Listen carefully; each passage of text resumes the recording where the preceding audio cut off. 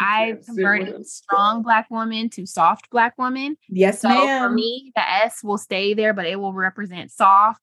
It will represent all them other things, because learning how to deal with clinical mental health challenges, I literally can't project a strong Black woman all the time. Like it was me trying to put on a facade when the facade wouldn't fit.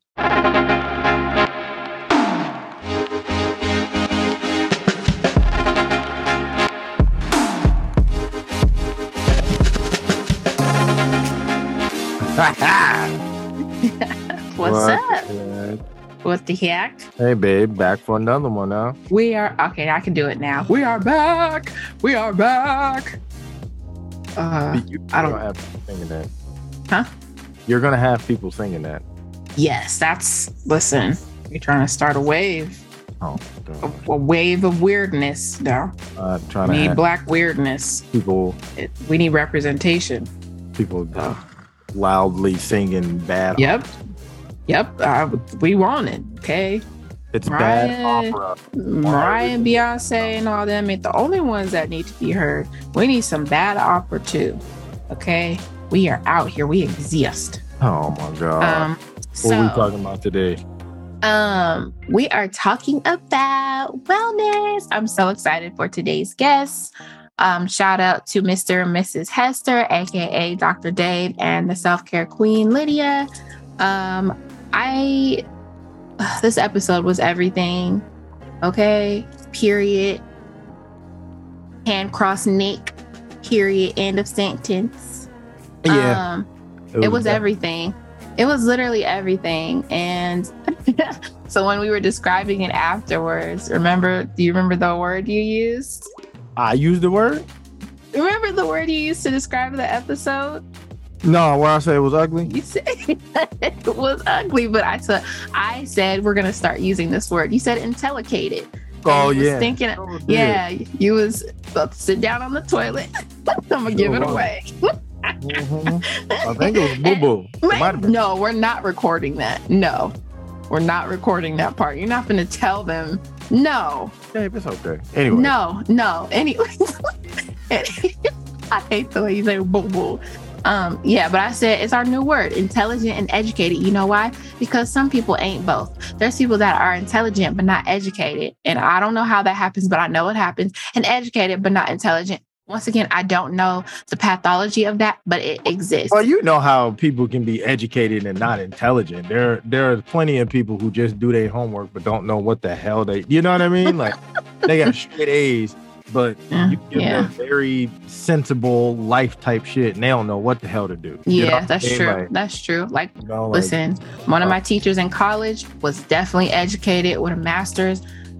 Did not know a lick of how to formulate a sentence grammatically intact. So book smart, and street dumb. That's what we used to call it. Book smart, not street smart, or vice versa. There's plenty of people who are not intellicated, and we are striving for both. We need to have a harmony of both in our community. And this episode really showcased that, like I said, I was not nearly as ignorant as I've been in previous episodes, because I was just sitting back taking it all in. And one of the things that I really meant to ask Dr. Dave and Lydia about was that morning before we recorded, I actually learned about neuroplasticity. And I was like, oh, this is a perfect thing to ask Dr. Dave to expound on, because, that's his field of that language. And I meant to ask him to expound on it, but that means y'all gonna have to stay tuned for when we have them back on at some point, so I can ask him, even if it ain't got nothing to do with the episode, because I want him to expound on neuroplasticity and like how it fits in and like maybe why we should know about it, because it's actually very interesting, and to learn about it in a Bible plan was pretty cool.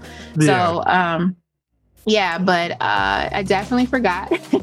And I was so like all over the place. I even said something silly like, have y'all ever seen a home theater, a luxury home theater? And I'm like, of course they have. They probably have one. But that leads me to a takeaway about this episode. After the episode, Philip knows that I was very much overanalyzing how I was, because I definitely felt like the least intelligent in the room. And I was, to be honest with you, like everyone listening, like I was a little self-conscious about it. Like we have three amazingly accomplished people on this platform, and then there's me, and I'm okay with that because I'm getting there, but I definitely felt a little like inferior, I guess. And I just was, I don't know. I just felt humbled being in you guys' presence. And sorry if there was a little, I hit the mic on accident. Do I sound okay? Does that sound good? Okay. But yeah, see, and one of the takeaways that I had, and this is not really giving away the episode, but like when Lydia said, because you were explaining something to them about how I'm being right now, like over analytical. And she was like, be careful not to let perfectionism keep you from being good. And I was like, oh, that's a bar. Like there were so many bars, but like this episode, I hope speaks to every one of you listening, because there were so many things in our community that were spoken about between us that we as a community, I think, don't talk about enough. So it was a very valuable episode for me because, you know, I'm all about wellness. That's what my company is, my enterprise, my business. And it was so like inspiring and like humbling, I guess, to just sit amongst my accomplished peers and like just have that conversation and that dialogue. And it wasn't like, I didn't feel like they were making me feel inferior whatsoever. It just to sit amongst y'all accomplished people, you know, two men on the path to helping people heal their minds, you know, their brains and all that. And then me and Lydia focusing on the totality of wellness, you know, everything fits in, but like us going the wellness route, just that route, I just felt like it was a beautiful round table. And I could go on and on, but definitely please listen to the episode. It means so much to me to do this, and I can't wait to have them back. So, yep. You basically said it all. I don't really have what I said. I said. Like, yeah, you basically said everything. So let's get into this episode. Yes. So, welcome to wellness. Here we go.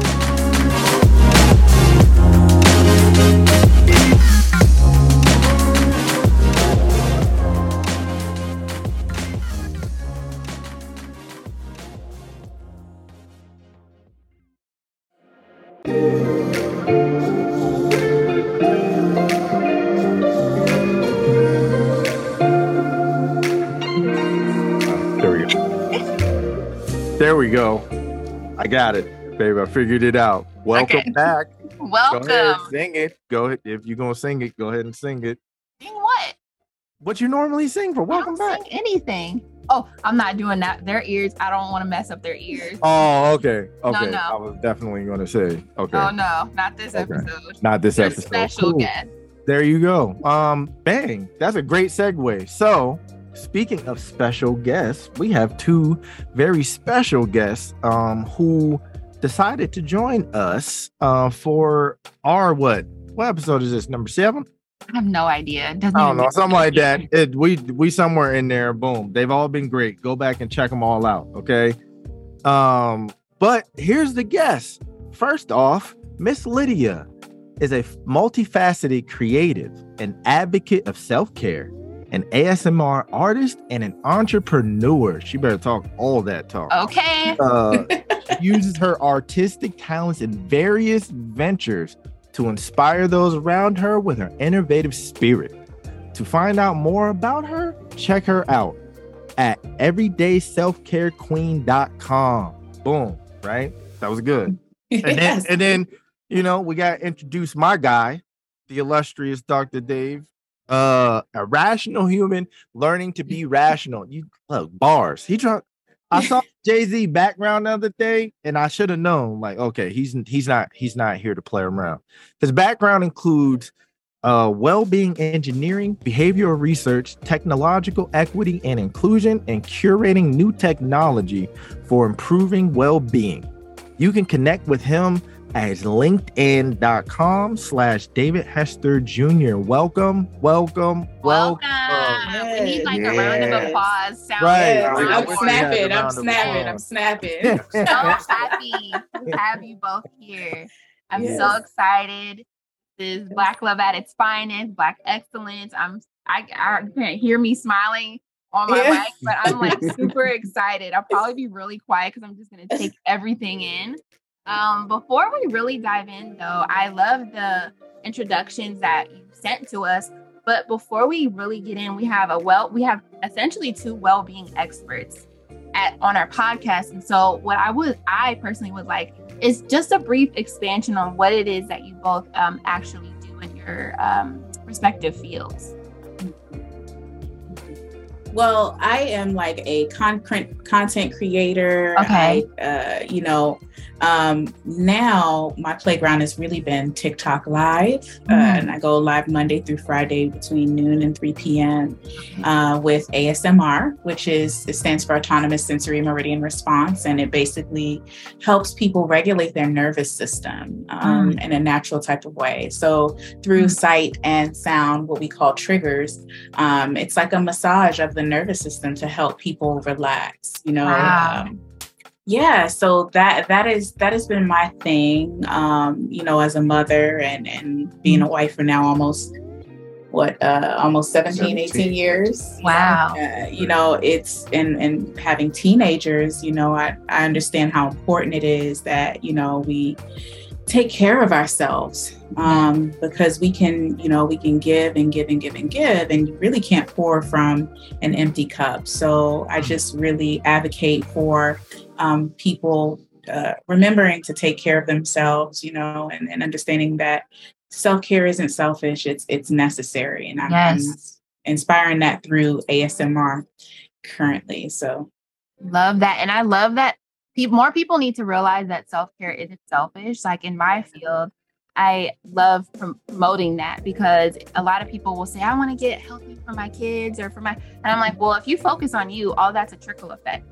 So Absolutely. If you're pouring from an empty cup or digging, an empty well, you have nothing to give. If you give from a full cup, then there's overflow, there's abundance, and everyone will reap the benefits of that. So I love that. Mm-hmm. Yeah, you're able to be your best self for those around you when you take care of yourself. So that's right. Absolutely. Yeah.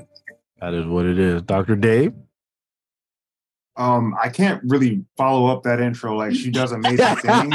Like, she's doing numbers. Like, I'm real. It's a blessing to be inspired by her. Remember the poem you wrote called Inspired?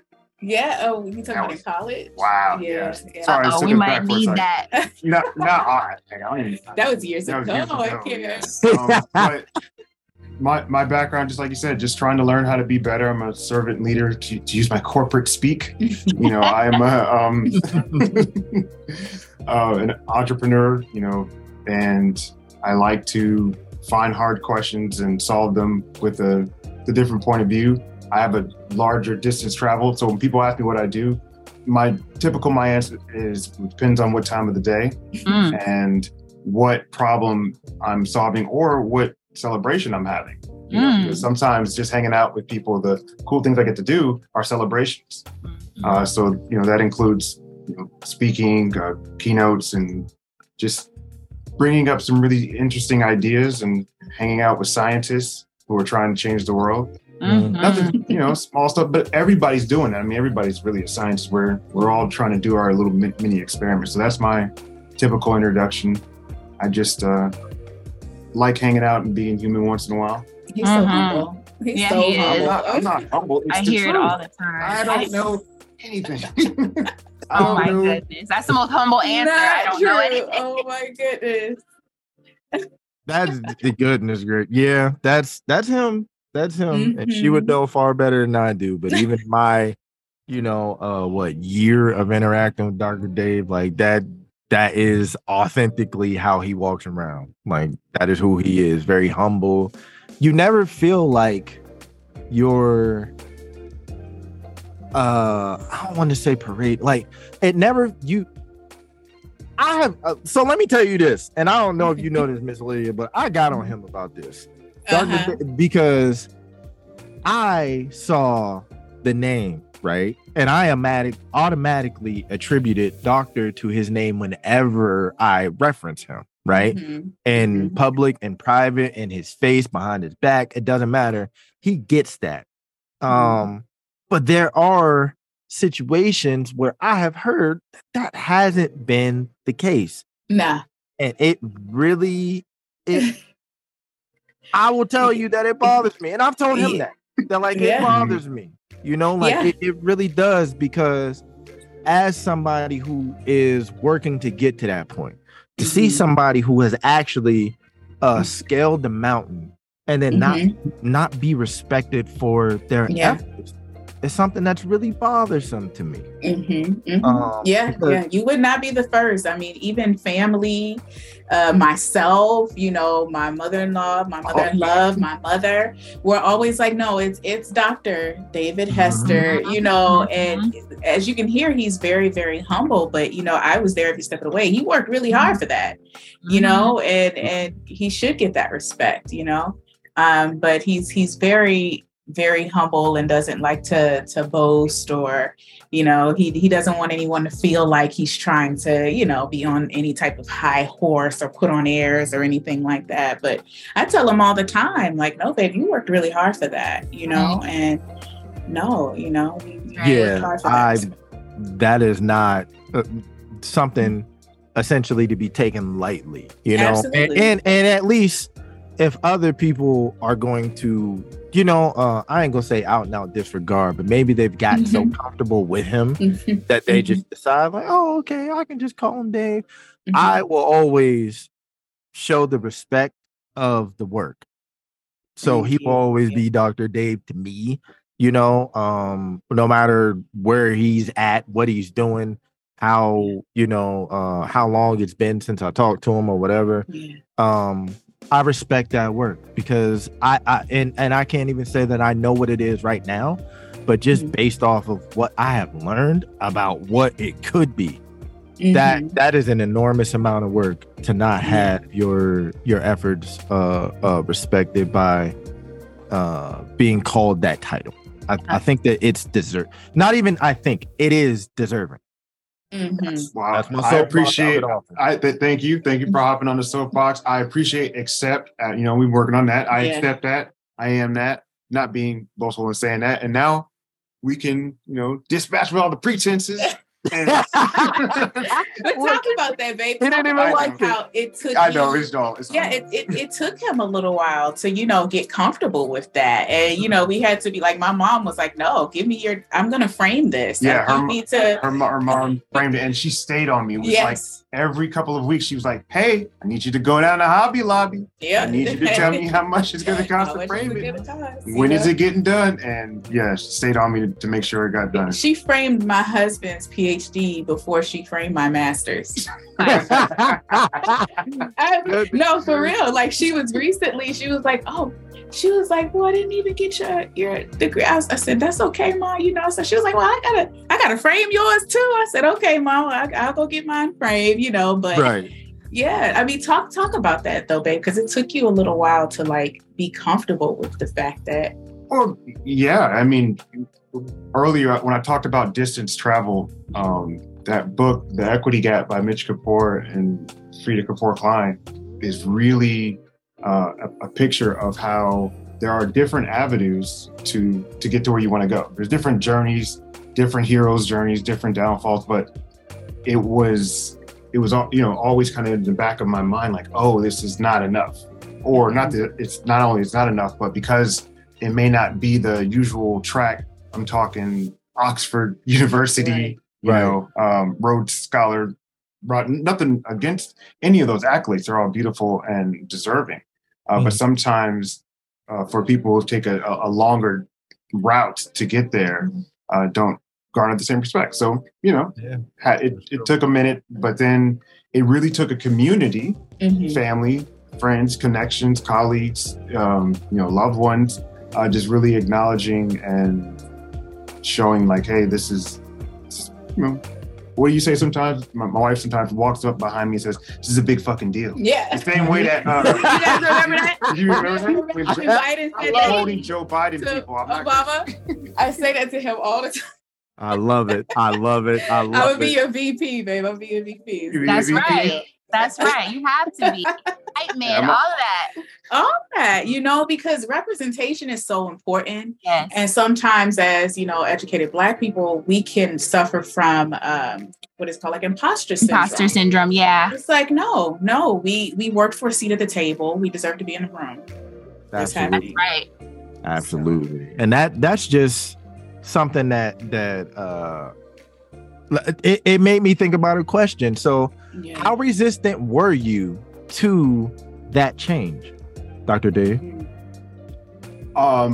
It was the thing I wanted most, but when I got it, it didn't. He's, as you can see, he's still kind of resistant. Still kind of resistant. Yeah. Still a little bit. Mm-hmm. You know, but I've learned something from this process, which is enjoy the journey, because, like you said, it was a long journey, and the stuff that I learned in between time was so important. And I think about it for like people who like have kids, and they're like, oh, or not even kids, marriage. Sometimes a wedding is the biggest thing. They want the biggest wedding. That's all they dream about, and then you get that wedding, and you know, the work hasn't even started yet. Work hasn't even started.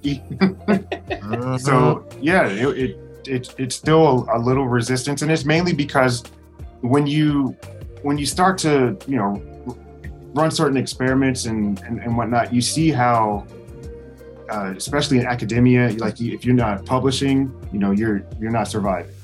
Yeah. So it's kind of there's a rat race there, but also it on the flip side of that. Research is always improving. So the knowledge that you had 6 months ago can be completely void if enough, you know, peer-reviewed studies go out in clinical trials and completely debunk what you've been working on. So do you feel like you're still like proving yourself? Great question. Yeah, you're always proving yourself, but I've learned to, instead of it being external, like I'm proving myself to someone else, it's internal. It's more, you know, interoception. Like I have to prove that this version is going to be a little bit better, maybe 10% better than the version from 5 years ago. Right. And then that, you know, you want to upgrade, you know, you gotta upgrade your software. Upgrade your software. We're OSs out here. Yep. We're OSs out this piece. He is not lying. That's so true. And the internal competition, I think, can drive you to higher highs than the external competition ever could. Yeah, you're your biggest critic, and you should be your biggest competition, because comparison's a thief of joy, right? You only have yourself to compare yourself to, then you should be always looking up in a positive light. So yeah, I completely understand that mindset too. But you took the work to get here. So that needs to be applauded at all times. That title was earned through hard work, sweat, short nights, you know what I'm saying? Or sleepless nights, all of that stuff. So I wanted to ask you both how we have illustrious excellence right here on our podcast. How did you both get to the place where you are serving the community in the way you are? We're both looking at each other like, so, yeah, for the audio description, for the people who watch TV shows with audio description, it'll say David and Lydia looked at each other. Like waiting for each other to answer. Because we're still in this thing, you know, like day by day. But, you know, David and I met in college with our feet on the ground. You know, that's how we met each other. He was a part of Alpha Phi Alpha fraternity. I was a part of Alpha Kappa Alpha. Well, we're both a part of, I'm a part of Alpha Kappa Alpha Sorority Incorporated. So we were both very active in our communities, and that's how we met each other. And, you know, this is something we've just been doing, you know, for years. We just continuing to be continuing to try to have a positive influence and trying to build our community. You know, so we've been doing that since before we met each other. That's like an innate divine passion, you know, what both of you are doing. So like, did you see a need one day? Like, were you on a different trajectory and then you know, like some people, they'll go to school and they'll be studying law, and then all of a sudden they see a community need, and then it's like, oh, I'm about to pivot and do, you know what I'm saying? It's so funny you mentioned that, because that what really happened? Yes. Oh my God. Not for me, not for myself, but that's literally David's story. Like, oh my my goodness. LSAT scores will. Yeah, he was originally studying to be a entertainment lawyer. Entertainment lawyer, Yeah. sports Wow. attorney, yeah, and then decided to pivot. When did you pivot, babe? This was like It's just a long time ago. Yeah, okay. Wow. We're not going. No. We could say it's the odds. as we say. Yeah. Definitely almost spit out my water. Like, that was very close. It was very close. Very close. Ooh, they almost got us. They almost got us. All right. But it was around that time we made that pivot because you talked about seeing a problem. I did see a problem when I originally was looking at sports training. I was looking at the athletes and they were getting ripped off at the time. Yeah. This is before Rich Paul. This is before LeBron and his crew and had created such important businesses together.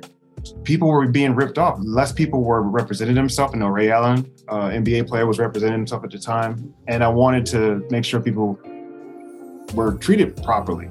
And compensated. Appropriately. And that, I think, also fueled our want to always give back to the community and be a part of the community, because we see that when people don't feel seen, they'll try to stay silent or they'll act out. You know what I mean? Yeah. However that manifests.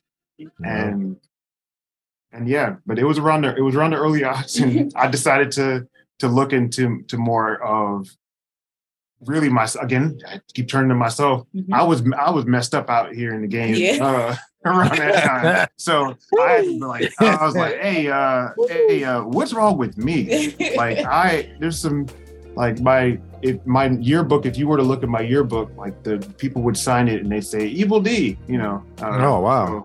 Yeah, true story. So, had to work on myself. And that led me to, learning more about positive psychology and neuroscience and esoteric art, ASMR, which my wife taught me.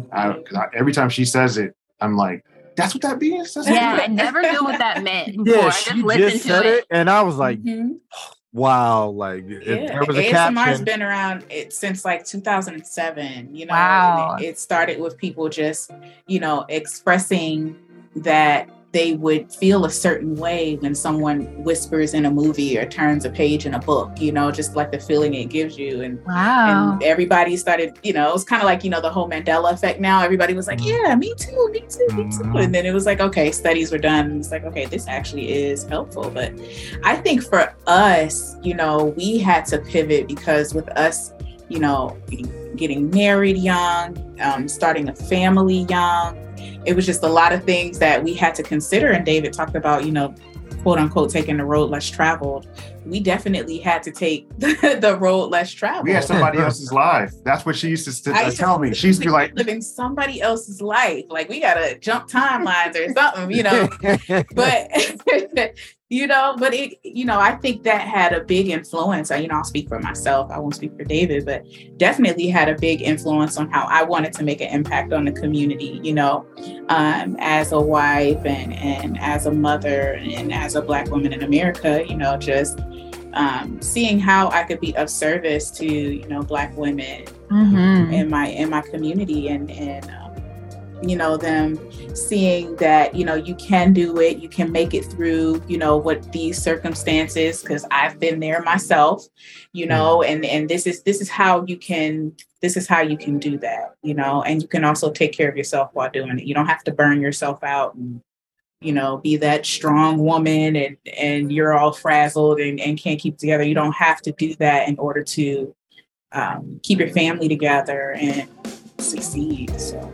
Yeah. Say it loud for the people in the back. And say it loud for the people in the back. Because those tropes are tired. We yes, indeed. Yes, those tropes are so that kind of helps us pivot then into really, like, we of course definitely wanted to get to know both of you and how you got to this point, and it leads more into you're doing so much, and there's something called compassion fatigue, right? So you can get burnt out from doing good. And I actually heard it first during the pandemic with our pastor. So he took a sabbatical, and I was like, that's a thing. Wow. Yeah. So it happens. Hey, so it's good that people take time for themselves. And when they're serving others, you still We already talked about the empty cup or the half full and all that stuff. So doing all this and we can all chime in for this, but like doing all this for your community, for your peers, for our marginalized brothers and sisters, it can take a toll on you mentally and emotionally and sometimes physically. So like for both of you, when did you realize that a focus on wellness was necessary for yourselves? Ooh. Well, for me, that was a way. How do I say this? That was awakening me once I had kids, you know. And we talked about before how people are like, "Oh, I want to do this for my kids. I want to do this for my kids." Yep. You know, but I wanted to be the best for them. You know, I feel like they are, you know, the biggest responsibility that, you know, I'm blessed to have is to be a mom. And I wanted to make sure I was showing up as the best person so that I could be the best mom to my children. And I want to be the best example for my daughter. And, you know, I hope my husband is the best example, you know, for our son. And yeah, that's what made me think like, okay, I can't, you know, I can't be out here just completely, you know, burnt out, not taking care of myself, you know, so that I'm not able to be the best that I can be for them and for my family. Okay. That's when for me. Okay. Same. And well, except for me, it wasn't when we got married. Like it wasn't when we had kids. It was when we got married. Because it was like, I was like, yo, I have to, like, you know, it's like, I have to, like, legally. You know? That firm handshake from my uncle. That firm handshake. Like our uncle tried to break my hand. He looked like a villain from the Harlem Renaissance, some type of gothic thing there. And anyway, he was, you know, he was breaking my balls a little bit, and but then it was like, okay, this is real, you know. And when I don't know what kicks in with some people, but when stuff gets real, you start to make it work, however that is. Sometimes you're trying to figure it out yourself. Sometimes you're trying to figure it out with others. But directly, I think what was really cool about making more ideas about self-care was figuring out what a spa day was. So she went to the spa. I had never been to the spa before for like years. Like I just never went. But then once she was like, "Hey, why don't you come and we do a couples thing?" Yeah. And I'll be honest, again, resistance. I'm like, nah, I don't need nobody touching my feet. Same way. I'm cool. Nah, I'm good. Like I don't know them people like that. You know, I'm not ticklish. Not ticklish, which is weird to people. So, But when I saw that, I was like, oh, this is nice. And then I, you know, went on a spa date, and it was amazing. And some people can't do that. And I also I had gratitude that I could actually have a spa day. I remember there was a time where I couldn't have a spa day, where my reprieve was just going outside with a cigar and looking at the stars. But I had to encourage him, like because my husband's a very, very hard worker. And while I appreciate that, you know, I got to let him know, like, hey, baby, we're in this for the long haul. I don't need you breaking down the side of the road. You know, I need you to take care of yourself. We got to make sure, you know, you're staying healthy and you're doing what you got to do so that you can continue to do what you like and you know, continue to inspire people and grow businesses and all of these things. But you have to take care of yourself too, you know? That's right. And it's like, oftentimes that's the only way people will learn is when it comes to a hard road. Like I am breaking down, so I have to. A lot of us don't have the prerequisite of taking care of ourselves in order to have a full pot to give from. Oftentimes we have to break down in order, I got to take care of myself so that I can, you know, help my wife, my husband, my kids. Right. And so like, this is really nerdy. I'm about to get super nerdy for the anime listeners. No, we love that. Okay, My Hero. I don't know. We're kind of behind. We watched My Hero, and I don't want to spoil it. Have y'all seen all the episodes of My Hero? Not the last season. Yeah, the kids are. Okay, don't spoil it then.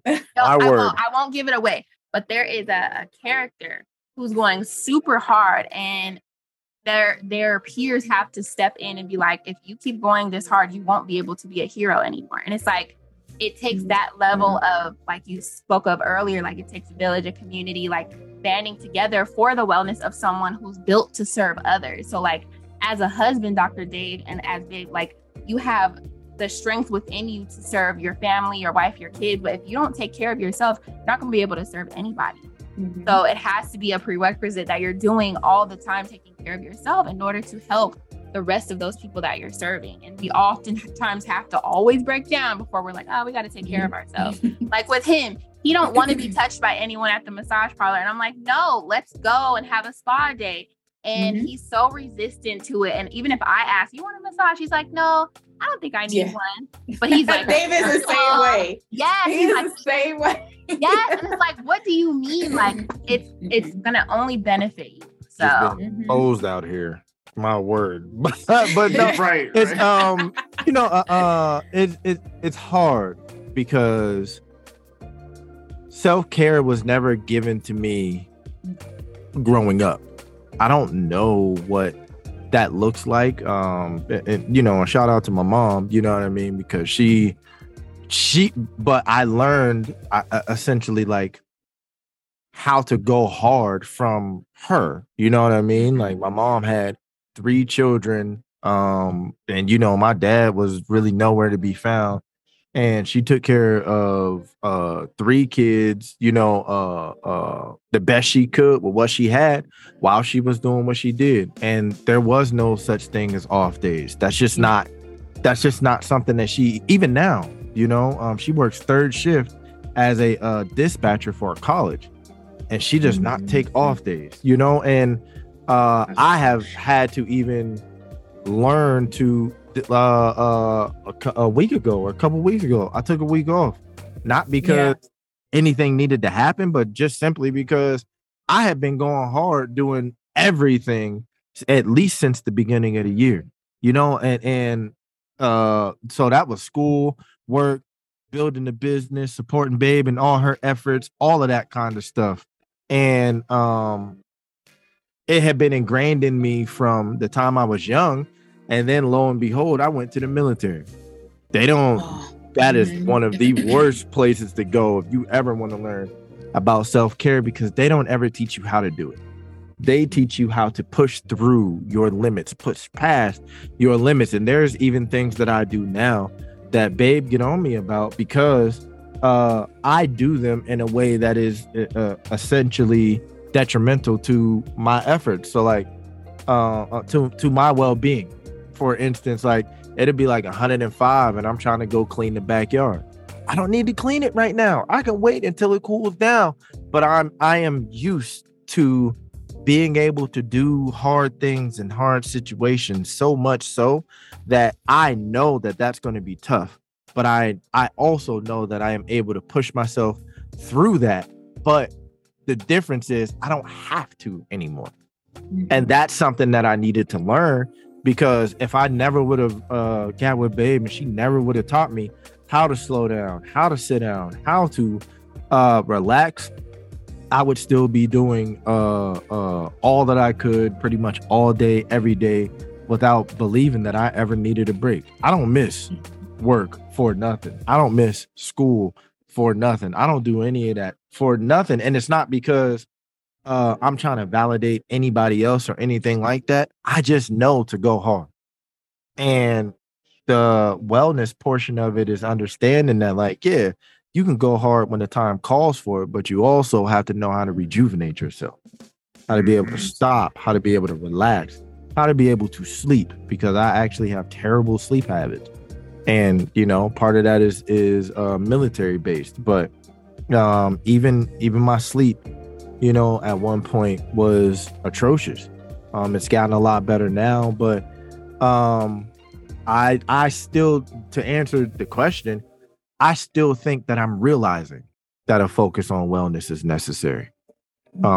Because I am in the mindset that the people who need me depend on me to do what is necessary to be done, without realizing, like y'all said, that if I'm not my best myself, there's no way I can give my best to anybody else. And it's crazy because I'll preach it to her and then I'll mess around and do something for 4 hours with no break or no nothing, and so I kind of compartmentalize it in certain ways. Like, I know that she needs this, but I don't necessarily always apply it to myself. Isn't that wild? Isn't that wild how that happens? Like, you're doing, it's like you need to apply it to yourself. You going OD, just doing whatever you're doing. And then you think about that. How much of that, sometimes I question when you talk about compassion, like how much of that is generational trauma? Oh, yes. Popping up. Yes. Like, I just can't take a break because gotta do stuff. Yes. And it's like our premarital counselor actually coded it as choosing to suffer, because he has a choice to go outside and play basketball in 92-degree weather or clean the backyard in 105. He's doing it anyway. And part of it, I believe, is military conditioning. But I'm like that too. My mom, she does not stop. And I get that from her and I don't realize it. I had to stop when I was facing emotional burnout at my previous corporate job. I was working during the pandemic in the medical field, and I was literally getting burnt out. And when my mom would ask how I was doing, I would break down crying out of nowhere. Yes. Didn't ask a specific question that triggered me. It was just I was burnt out. So it was like I kept going and going and going, because we dive into the generational stuff. It's colonized mindsets. It's we were brought here to work, and now we have this cycle, this machine in our minds constantly working. They call us lazy, but we're not lazy at all. Generationally, we've always worked, even back in our own land, always worked. Now we don't know what rest is, and like all these songs talking about no days off, or I don't take days off, or something like that. I don't like that anymore. I'm definitely taking a day off. 2, 3 days, 8 days off. And if you need to, months. Right. Years. Let's go. Because seriously, I was in the same situation you were, Candace. First of all, thank you for, being an essential worker and in the healthcare system, during the pandemic. You guys helped us through, really. But I faced that emotional burnout and I had to take FMLA, and to the point where I was avoiding talking to my mother because I knew I was going to break down if she asked me anything, and I couldn't even talk to her. But we have to understand that rest is productivity as well. Oh my goodness. Rest is productive as well, and we can't have that toxic mentality that we always have to be doing something. We always have to be doing something to be productive. I don't know. Do you guys do yoga at all? I try. He does when I make him, but I do him. Really like stretch my hand out. Candace, you can relate. I can't remember what it's called, but at the end of the yoga session, you just lay there. Yeah, I know what you're talking about. Yeah, it's a part of the yoga session. Yes. So it's like yin and yang. You have the part where you're working and you're stretching and you're bending and, you're really working your muscles and getting your heart rate up. And then you have the part where you just relax. And that part is just as important to the yoga session as the other parts where you're sweating and, doing all this other stuff. The resting is just as important. When we're sleeping, and Dr. Dave can speak to this because this is in his, arena, not so much mine, but our brains have to be able to rest. There's a part of our sleep cycle where we have to dump toxins or what. I mean, he can make it sound really fancy schmancy. All facts. And she said, but there's a part of our day where we have to relax, and our brain has to do what it has to do so that we can recover for the next day. And when we're not sleeping and we're not getting the rest that we need, it can become toxic to our body. Yeah. So we have to, that same energy we put towards hustle. We got to keep that same energy, as the kids would say, when it comes to, making sure we're taking care of ourselves and also resting. So rest is also productivity. We have to. Yes. Rest is a weapon. There's a book. Didn't you get me that book, babe? Rest is a weapon, or rest is my weapon, or something. Yep. Yeah. Oh, I like that. Yes. Check that out. I'm going to find it. I'm going to go right before we get off or after. I'll run and get it and send y'all, or send him to send y'all the title and the author and all that. But rest is resilience. Rest is a weapon. Rest is Are you both Christian? Yes. Okay. Rest is what God ordained because he did it. He set the precedent. So it's like we have the example from somebody who didn't really need rest, but that was the first thing man saw him do was rest.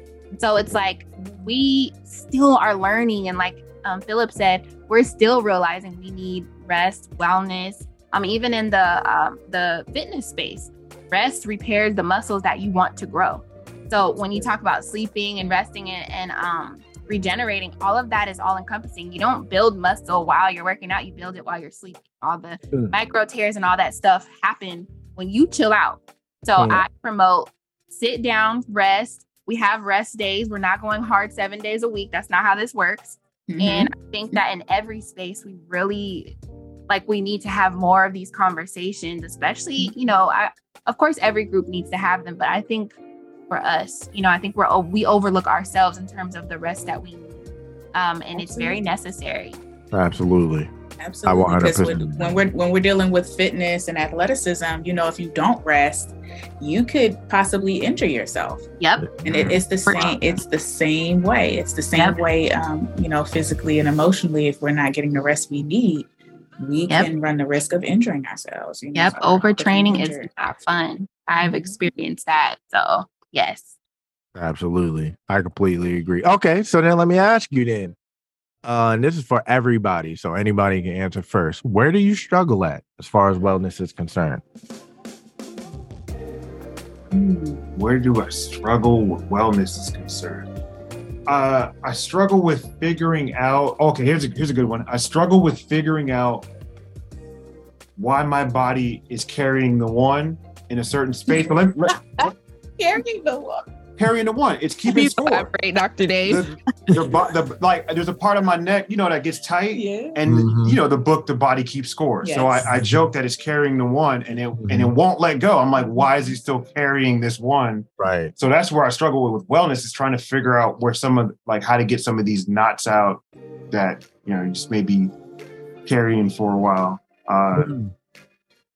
When you talk about the body keeps score, I think that was something that I struggled with as far as wellness, as far as emotional wellness, right? And working through childhood traumas, trying to work through generational trauma and things like that, making sure I'm well emotionally, because the body does keep score, so I may not understand, why am I holding on to weight here or that I truly believe that our emotions affect us physically as well. And we can hold on to certain traumas in our chest or our shoulders or, in our stomach and our throat chakra, if we're going to get all, but yeah, you go ahead, go into it now. So I, working through that and making sure I'm good, emotionally, so that I can be in my body. And when you talk about that, why is this carrying the one? Being in my body, because I've worked through some of those traumas and those blockages, and I can, be in my body and work on myself physically once I get a handle on myself emotionally. Yeah, that's important, because I think a lot of times I actually talked to a business consultant who is a veteran.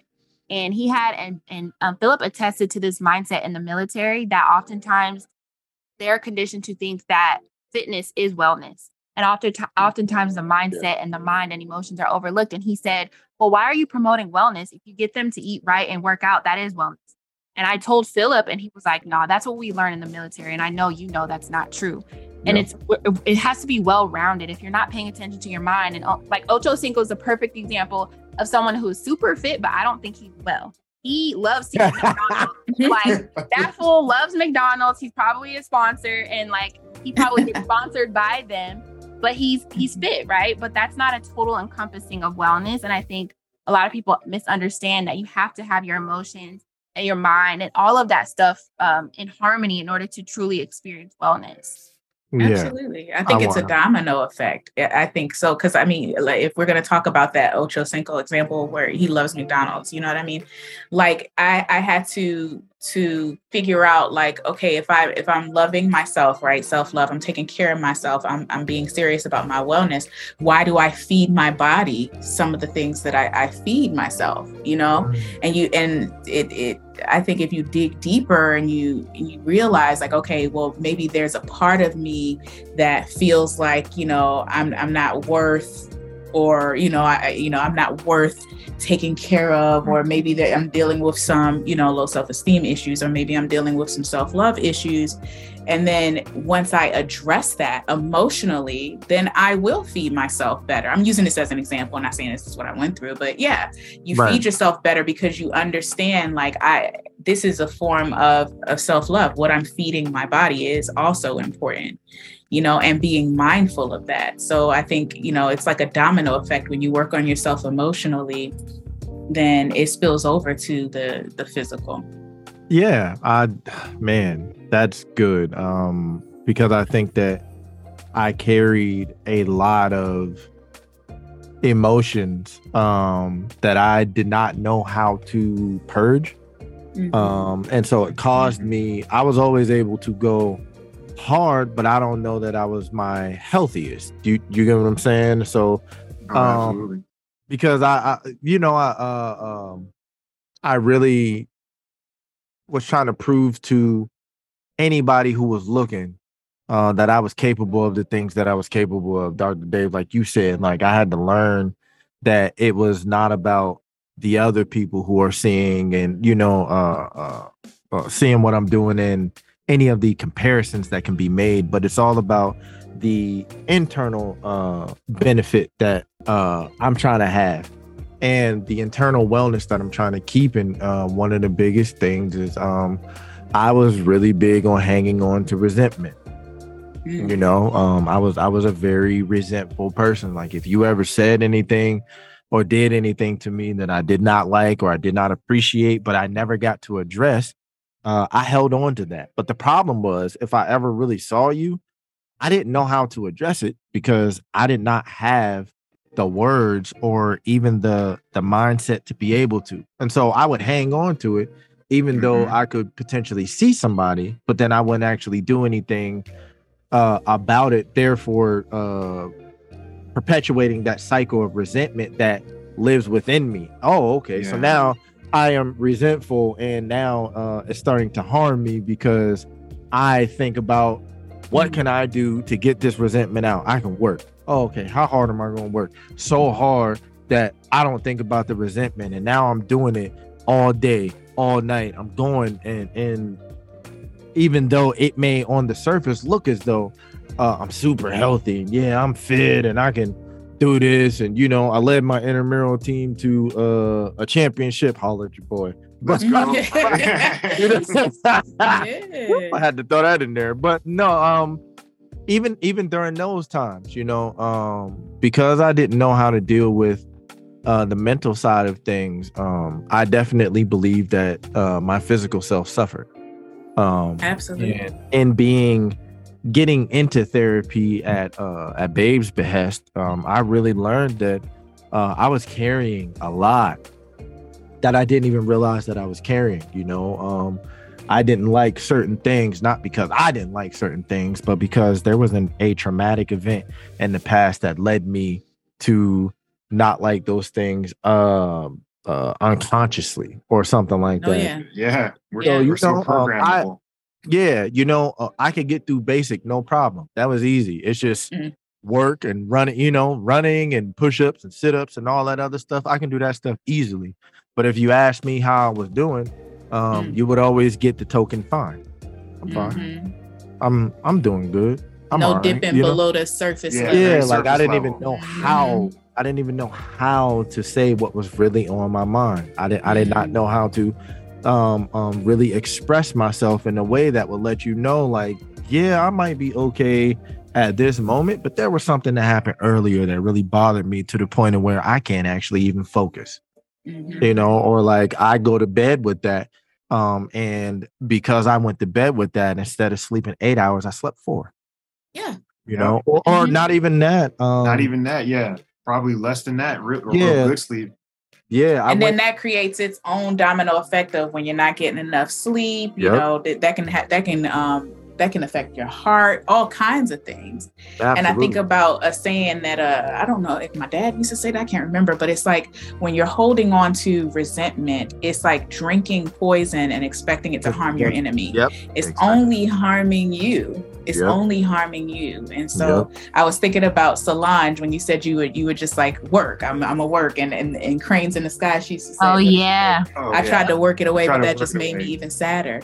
We have to deal with whatever, you know, we have to uncover these traumas or whatever it is that we have to deal with emotionally so that we can thrive and like live our best life and be our best selves. Absolutely. Yeah. And the other thing I think we all touched on is wellness is identifying when you know your limits and you ask for help. Asking for help isn't a weakness. It's actually a strength because you know when you need to hand a baton and you need to have someone help you. And I think a lot of us have tried to do it on our own. We get burnt out and then try again. And then eventually someone comes like, hey, you need help. Like, let me help you because you're not asking for it. And I think a struggle for me was not asking for help, like dealing with clinical depression was really hard these past few years. And I really struggled to get further help beyond the weekly therapy. I needed more than that. You know, sometimes I wouldn't even ask Philip and he was right there. So it's like, I sometimes still struggle with asking for help. And I still try and prove to myself that I can do stuff by myself when I know he's my partner. He's my best friend. He's supposed to be in this with me. And I'm still trying to do stuff by myself. And that's my struggle for sure. Yeah, I can definitely. And I think there's a value in, like Philip said, you know, when he went to therapy and found out there was a traumatic event that happened years ago. And sometimes we don't even remember it, you know, but I think therapy is an awesome tool because a lot of the struggles that we deal with emotionally in our adulthood, a lot of it is triggered by events and traumas that we experienced as a child. So like you were saying, Candace, with that hyper, what do they call it? Hyper independence. Yeah. Yep. Yeah. You know, sometimes we can go through things and we don't even realize that, you know, that's why, you know, because like myself, I suffered from being vulnerable, and asking for help is showing a vulnerability and feeling like you have to be strong and have it all together and you got to figure it out. And, you know, that can wear you out. Let me ask, I'm sorry to cut you off, Miss Lydia. I just thought this, and I really wanted to ask the ladies this. So the strong Black woman moniker, right? And you guys are basically just talking about the lack of vulnerability, you know, or the lack of asking for help. Talk a little bit about the strong Black woman moniker and what it actually does to you guys consciously and unconsciously. Lydia, you are welcome to go first. I would say this: the strong Black woman moniker is ghetto, and I want no parts of it. I am learning to throw that in the trash, honey. I took my cape off. I'm not putting it back on. Took the S off my chest because it will really wear you down. And I think, I mean, how much time we got? We could talk, we can go on and on and on about, you know, how this was created and why it was created, and generationally, you know, how we have just continued to perpetuate this. We gotta put the world on our back and, you know, save everybody. No, we gotta save ourselves, sis. We gotta save ourselves first. You know what I'm saying? And so, yeah, I believe it's ghetto and I want no parts of it. Take it away, Candace. It is ghetto. It is tired. It is unwanted. You can't sit with us. All of that. Like, I'm good on it. I've converted strong Black woman to soft Black woman. Yes, so ma'am. For me, the S will stay there, but it will represent soft. It will represent all them other things, because learning how to deal with clinical mental health challenges, I literally can't project a strong Black woman all the time. Like it was me trying to put on a facade when the facade wouldn't fit. And there's no there's no weakness in acknowledging that I deal with anxiety and depression. That's a strength that I'm able to have someone help me identify that, or I was able to finally say, hey, you know what? Like, I need something. And we as a community, we all know it is taboo to talk about mental health in our community. So for me, my strength is saying, yeah, I go to therapy once every Monday. And we used to have couples therapy on Fridays, and I was proud of it. Like, I'm seeking what I need to be strong when I can't be strong for myself. When my husband literally doesn't know what it is to be a woman. So there's some things he can't help me with. There's no strength in converting it to soft. There's no weakness in converting strength to softness. Softness is just another form of strength. You know, like it's like I was watching a post. I'm not on social media, but my business page is, and it was saying that as women, we're not taught to be built for marriage. Actually, we're taught to be independent. And then that's just going to continue to perpetuate the quote unquote strong Black woman, because then it's, I don't need a man. And then you put down the right man that could be there to help take the burden off of you. So it's like other groups of people they're kind of, I don't know the word, but they're like not built, but they're taught like how to be a wife and how to be delicate. And we're taught, okay, this is how you do everything on your own. No, ma'am. No, thank you. You know, I don't know. You know, when you think about what that is, that's part of that is, you know, the tropes that they just try to give Black, they try and label Black women as everything but queen. Like they really try and give y'all right, and protected. Yeah, and you know, everything. They give them all, and it's crazy how they try to redefine Black women, but at the same time try to erase them. I think that's crazy. But the strong Black woman, and all of that other nonsense, I completely 100% agree with y'all. I just needed y'all to get on y'all soapbox and say that. But I'm glad you asked. Because I really a follow-up question. Go ahead. Oh no, go ahead. No, I'm on your show. This is your house. I don't. No. I ain't trying to violate. You was A-okay. Like if you had a question or something like that, you could have you can just jump in, you know. But I just think that societally, you know, Black women are the most and least desired being on the face of the earth, most desired for everything from your aesthetic to your look, to your bodies, to your hair, to the way you guys carry yourselves and all of those things. But then at the same time, they want to transplant all of that essence of you guys, which they can't, but they try and transplant all of the essence that Black women carry onto other kinds of women and say that those women are those things, while not acknowledging where that original essence came from, you know? And so even the strong Black woman trope is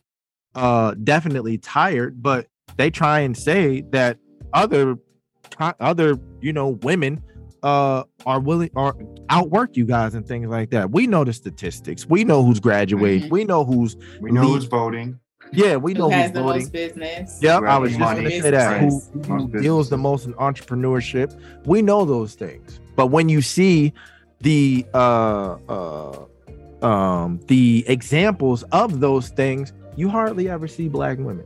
It's not even it's crazy to think that you guys accomplish so much and they promote you so little. You know, that's real. Yeah, that's real. They promote so little, and then they're first to fire. And yeah, I'm taking a jab at corporate America right now with the. Well, I mean, I have to. The D&I mass exodus, you know, which were executive positions, you know, held by, you know, African American women or women of color. And I think we also got to, you know, we can have a different conversation about using the word BIPOC and specifically meaning that. Black, indigenous, person of color, because now it's starting to lump everybody in, but everybody in, and they're not. Yeah. You know? Well, anyway, but I digress. Right. Anyway, back to the nature. I think that it's wild that we don't talk about how they got they're first to be let off, you know, or if a Black woman, you know, is having a challenging day, like it's looked at as, oh, you know, you're going to be a problem.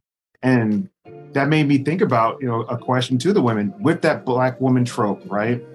And my wife and I talked, so that's why I'm asking this also is, what do you think needs to change in the systems so that women can be, so it can be acceptable for women to be like, hey, I'm taking a week off, and you know what? And don't fucking ask. You know what I mean? Right. Like, what, right. Yeah. You know what I'm saying? Like, what do you think would need to change for everybody to be as cool as it is to, go into a bathroom at your local restaurant and see, feminine hygiene products, in the basket for free? Okay, I was about to say, let's put yeah. it on there. Right. Because Right. why do we have to pay Right. to be a woman? Right. I feel like if we had more women in leadership that aren't pushing right out of my mouth. Yes, me too. the patriarchy, you know what I'm saying? Like, that understand, like, okay, women, yes, we are valuable.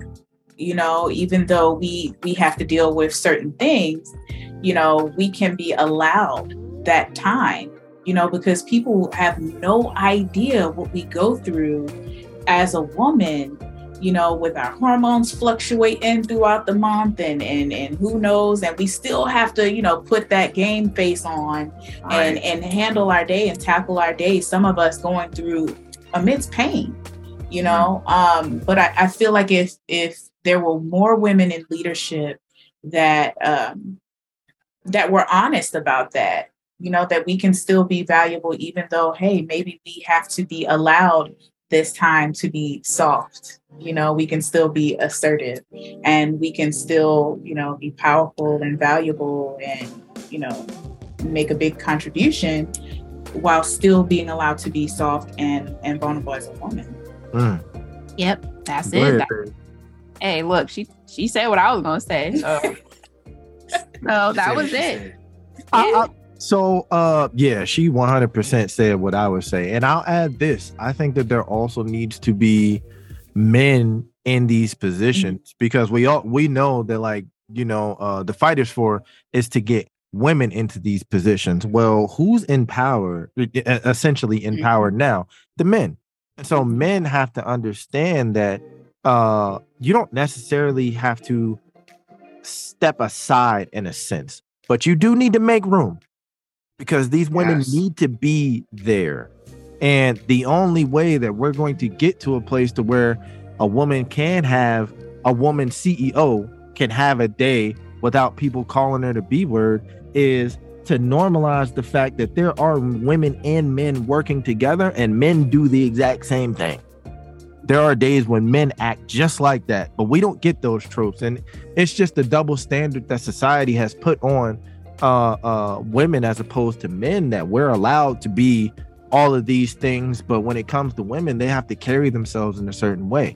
Men need to understand that they are allowed to be that, and give them space, give them room to be that, so that they can grow into those roles, so that they can have these businesses, so that they can walk into these boardrooms and just be like, look, today ain't the day, blah, blah, blah, without somebody being like, oh my gosh, what's wrong with her? Like, why is she acting like, nah, she had a day. Just like Jim came in here the other day, hungover as hell and all that other shit, talking smelling about them. Yeah, like, talking about some, it's a day and y'all ain't got nothing to say to him. She didn't even come.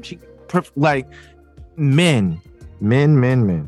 We need to understand that the responsibility to diversify falls on the privileged and not the underprivileged. I like that. I like that you mentioned that, because that's always the argument, right? It's like, oh, just put, just flip it. And it's like, no, the people in power have to make space. That's right. And have to be intentional about, okay, I'm going to be an ally in the truest sense. And I'm not one of those people who, like, once I had a little girl, I'm like, oh, I'm a girl dad now. And and I'm all, no, I was like that before, because I saw, what happened. I mean, of course, dramatized in this oldest movie called I'm Gonna Get You Sucker, where she was having, we all know the scene you talking about. You know the scene, the thriller turnaround. That taught me, even though it was a comedic take, but it still identified that, okay, dudes gotta, we gotta do better. And when you diversify, when you make that space, I'm telling you, there's so much stuff that I don't know, that when I'm on a team and, some of my women, transgender, whatever counterparts, like point out something that I didn't know, I'm like, great. I would not have known that without you. Without having that diversity. And I think taking it a step further, making space for women in leadership and also giving them the same respect. Right. Also giving them the same respect. And they, same money, babe. Where my money at? Where my money at? I didn't even get into that. Oh my gosh. I didn't even, You really want me on Black women too? Okay. Oh my goodness. Like the idea, and it's just ridiculous that society for some reason believes that women in the same positions doing the exact same job to the exact same efficiency don't deserve the exact same pay. How? And then when you factor in Black women, we get paid even less. Yeah. Yes. Yeah. It's like, is it like, I don't know the figures, but it is something wild. Like it's women make 77 cents. I saw this recently, so I might be a little off. 77 cents to every dollar, and then Black women make 61 cents to every dollar. Yep, it's something like that. And expected to do, to do the same work, and in some to take cases, care of households, and and take care of families, and keep the lights on, and these households that a lot of times these men have either abandoned, let's be real, or they have been snatched from, and they leave the women to do both jobs without giving her both pay. And then they wonder why she's doing whatever she's doing to make ends meet. She might have to work 2-3 jobs. Yeah. And then she got to put them in daycare. But guess what? Daycare is sky high.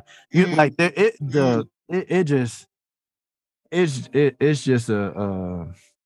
a mess. It's a mess. It's a highway robbery. Yeah, it really is. It's really, really annoying, to think about in terms of what society has done specifically to Black women, while also trying to promote that Black women consistently and constantly need to do more.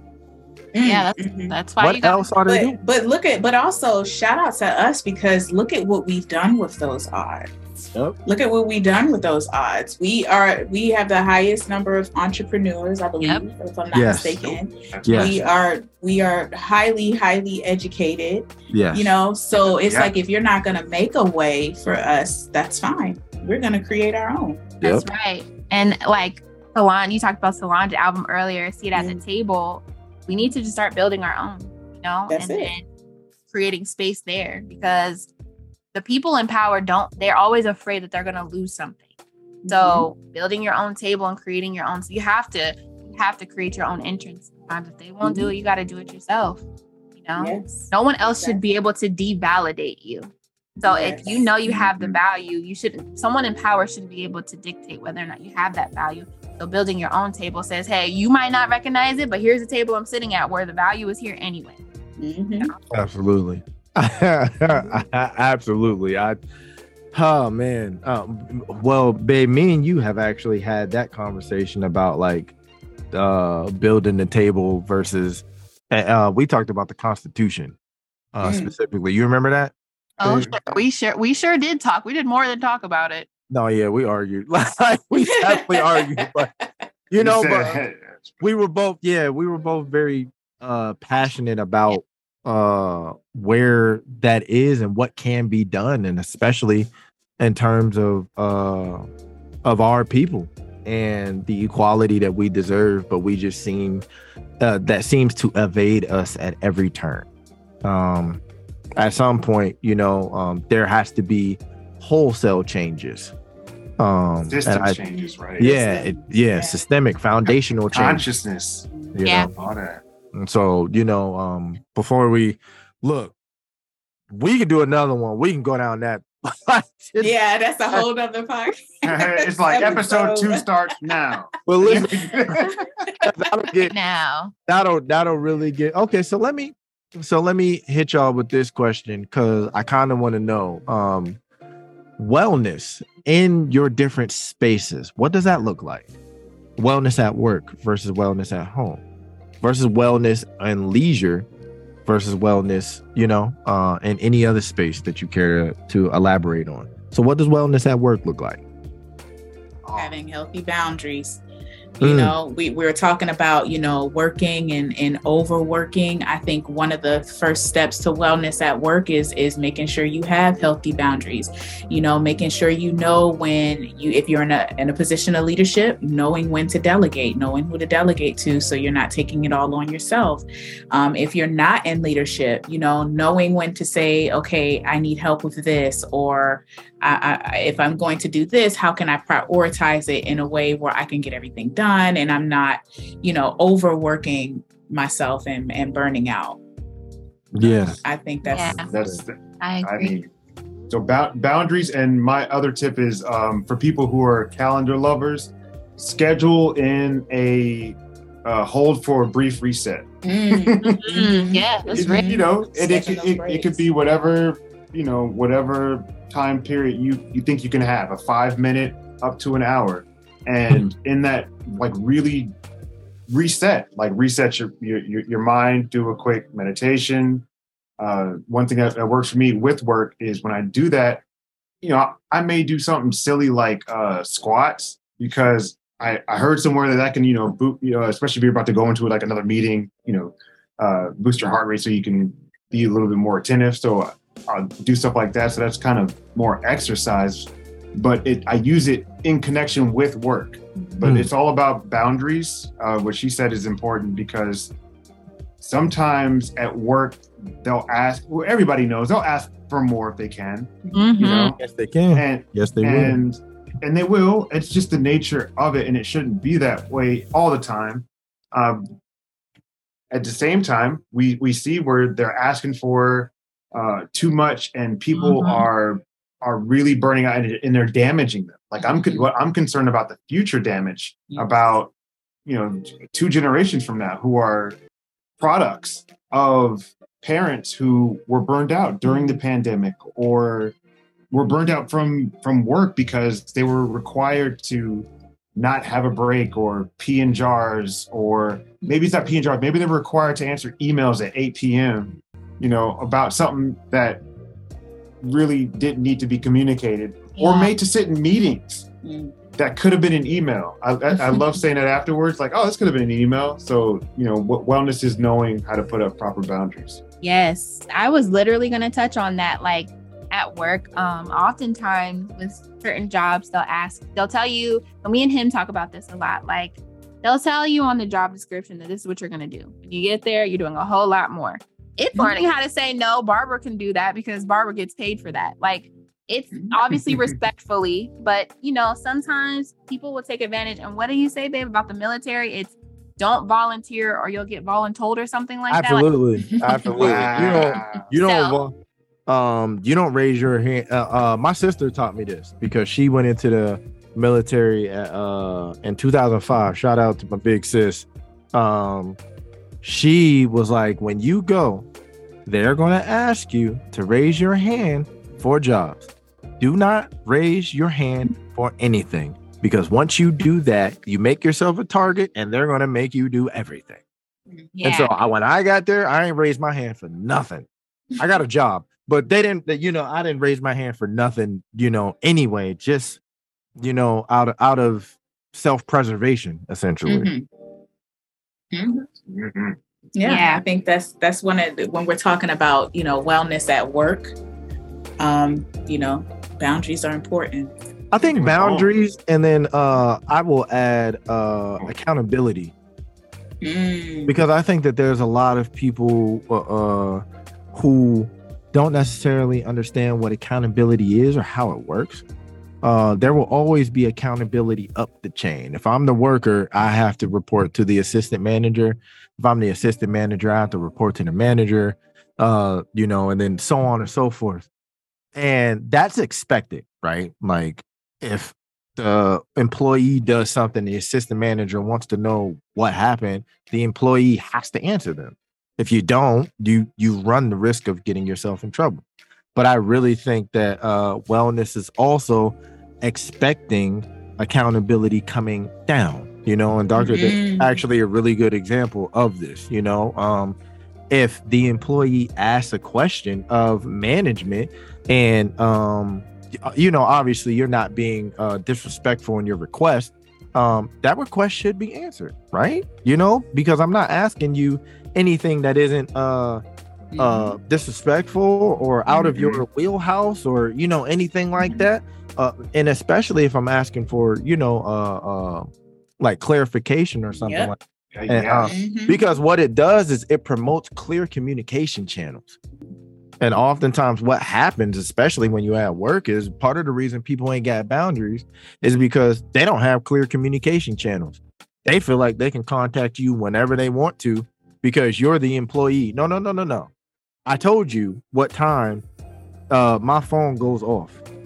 Or you know what time I walk out of this place. Do not hit me up after that unless it's an emergency. That's a boundary. Okay. You know, like if you need additional help, let me know, but I may ask to be compensated for that. Understand that about me, you know? And so like, you'll never get to those kinds of conversations if you don't establish clear communicational channels, you know? And so I think accountability definitely needs to go up, you know, because that's just the way it is. You are accountable as the employee for the things that you do. But the higher you go, the more accountable you should be. Yeah, I agree. But also self-accountability, because let's talk about like ownership and entrepreneurship. Who are you accountable to? Yep. You will have that light on, that mind going all hours of the night because you're only accountable to yourself. And so we talked about, you know, turning your phone off for your boss, but what about turning it off for you? As a business owner, you will always, I won't say always, because some of us have a system down now, but like you might always want to get new clients. So if someone hits you up, for me, Dr. Dave, you said talking about like a time to reset. I had to implement an hour for lunch in my workday because if not, I would constantly just want to take clients all the time, answer emails and stuff. So I give myself an hour, and it's, for me, it's not some precedent that was set. Like I can take as much time as I want or as little. But if I'm not accountable to myself, I again will burn myself out like what happened in the corporate space.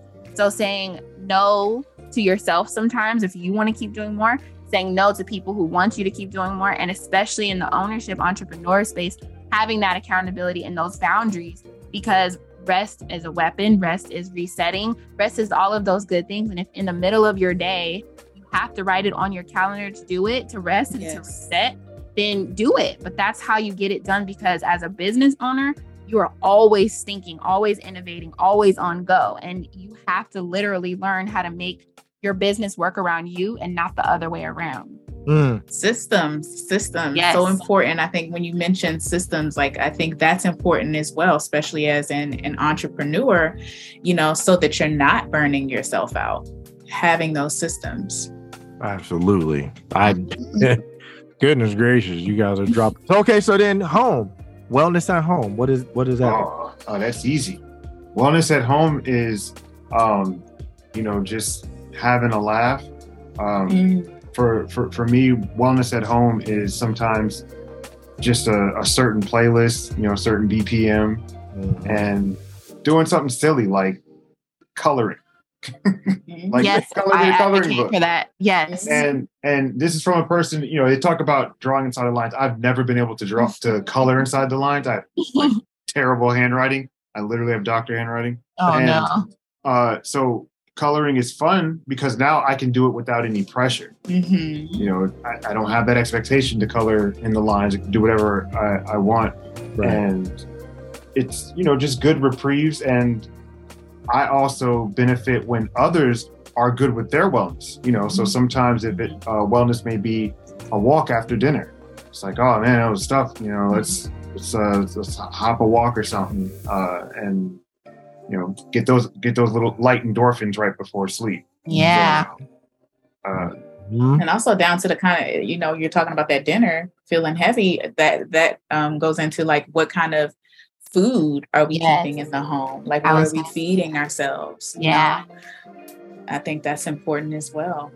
There's a meme of Lawrence Fishburne, and is it from Boys in the Hood? I don't remember, but he's basically like, is what you're putting in your body helping you or hurting you? We don't think about that. It tastes good, and so therefore it is. No. And a lot of people think healthy food is nasty. I have put this man onto some plant-based. He's from the East Coast. He loves Italian food.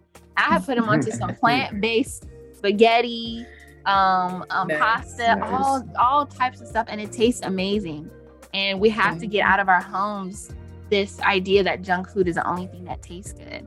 You sustain yourself through positive eating. You have better energy, better mood, better relationships, all of that stuff just from what you're consuming. And people don't know that nutrition is 80% of your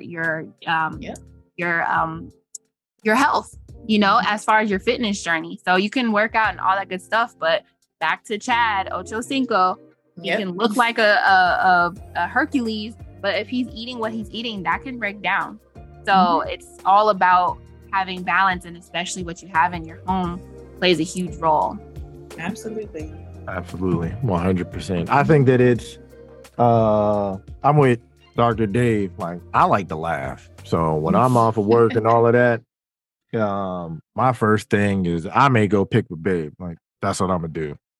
Like, get off the work. That's not wellness. It's only benefiting you. That's not wellness. Where is our wellness in that? We could talk about what wellness looks like for you. That's so one-sided. Wellness. No, it's not. Unless you play along, No, she don't. Okay. No, she definitely does not play along. Like, I'll go in there and do a little something, and the next thing I know, I'm getting bumped and hit. And everything, like it's pretty ridiculous. But you know what? At the end of it all, there's normally a kiss and a hug or a forehead kiss. That's good. Something like that.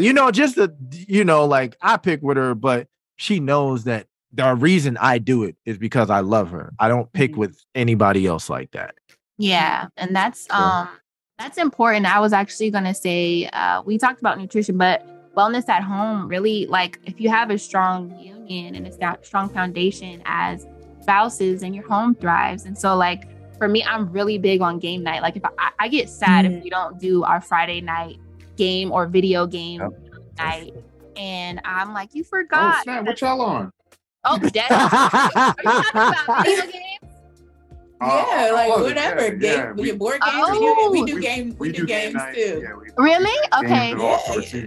So he'll tell you he's super into Destiny, and I just got to the point where I can play Destiny too. So sometimes our game night is either video games or movies or like board games. So I whooped him in, what was it? Risk, Life, one of those. First off, hold on.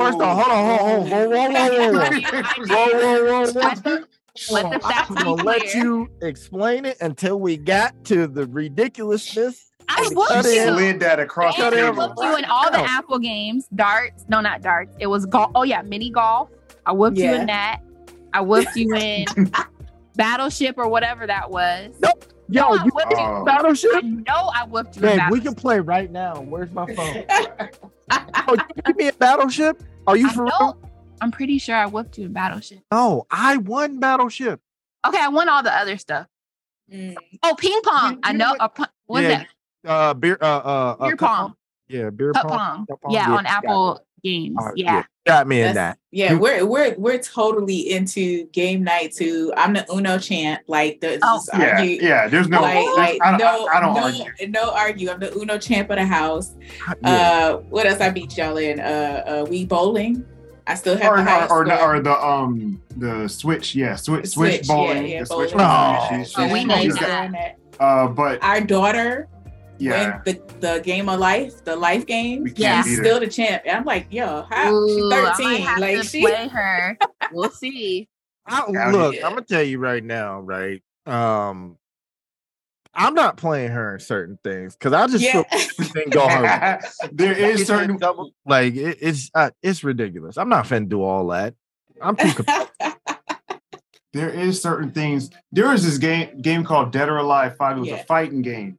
And we aging ourselves again. Well, no, I mean, listen. Look, I'm gonna really age myself. I remember Pong. Woo. Yeah. Anyway, but yeah, we played Dead or Alive 5, and she would just practice, and like hone her skills. I get on my Zoom. I don't play around. Right.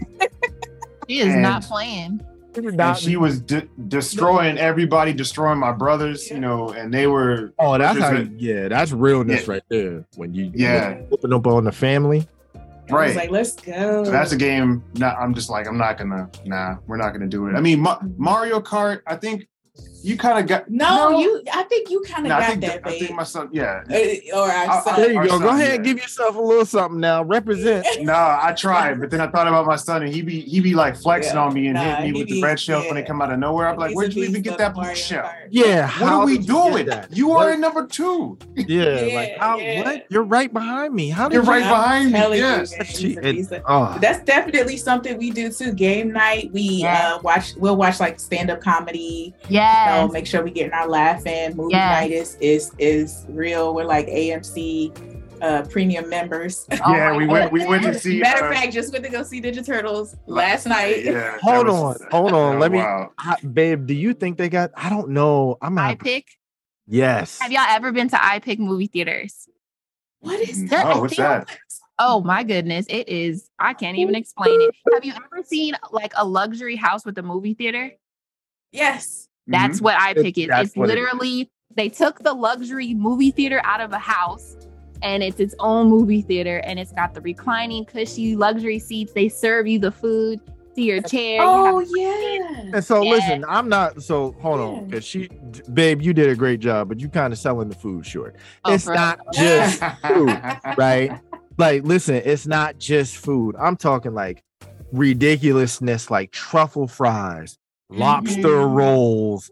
They got the daggone nachos. They got flatbread pizza. But like, you know, that's how my kind of language. That's my kind of yeah. That's my kind of carrying on right there. It's not called iPic. It's called something else. But we went and it has like where you like lounge and you're like in this little cocoon and they have like blankets and pillows.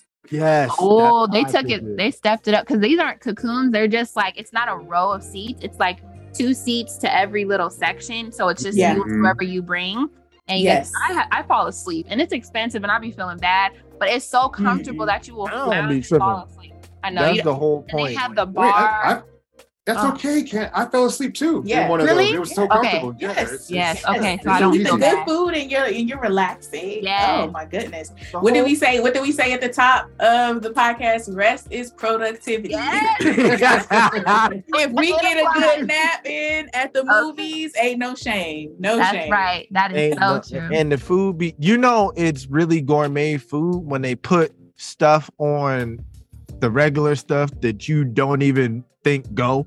Like pineapple peach salsa. What? Yes. Go ahead, hit that one time. Let me see what that's right. And it's actually good. Oh my good. And then they'll throw on like ingredients that you can't say, but they throw it in there.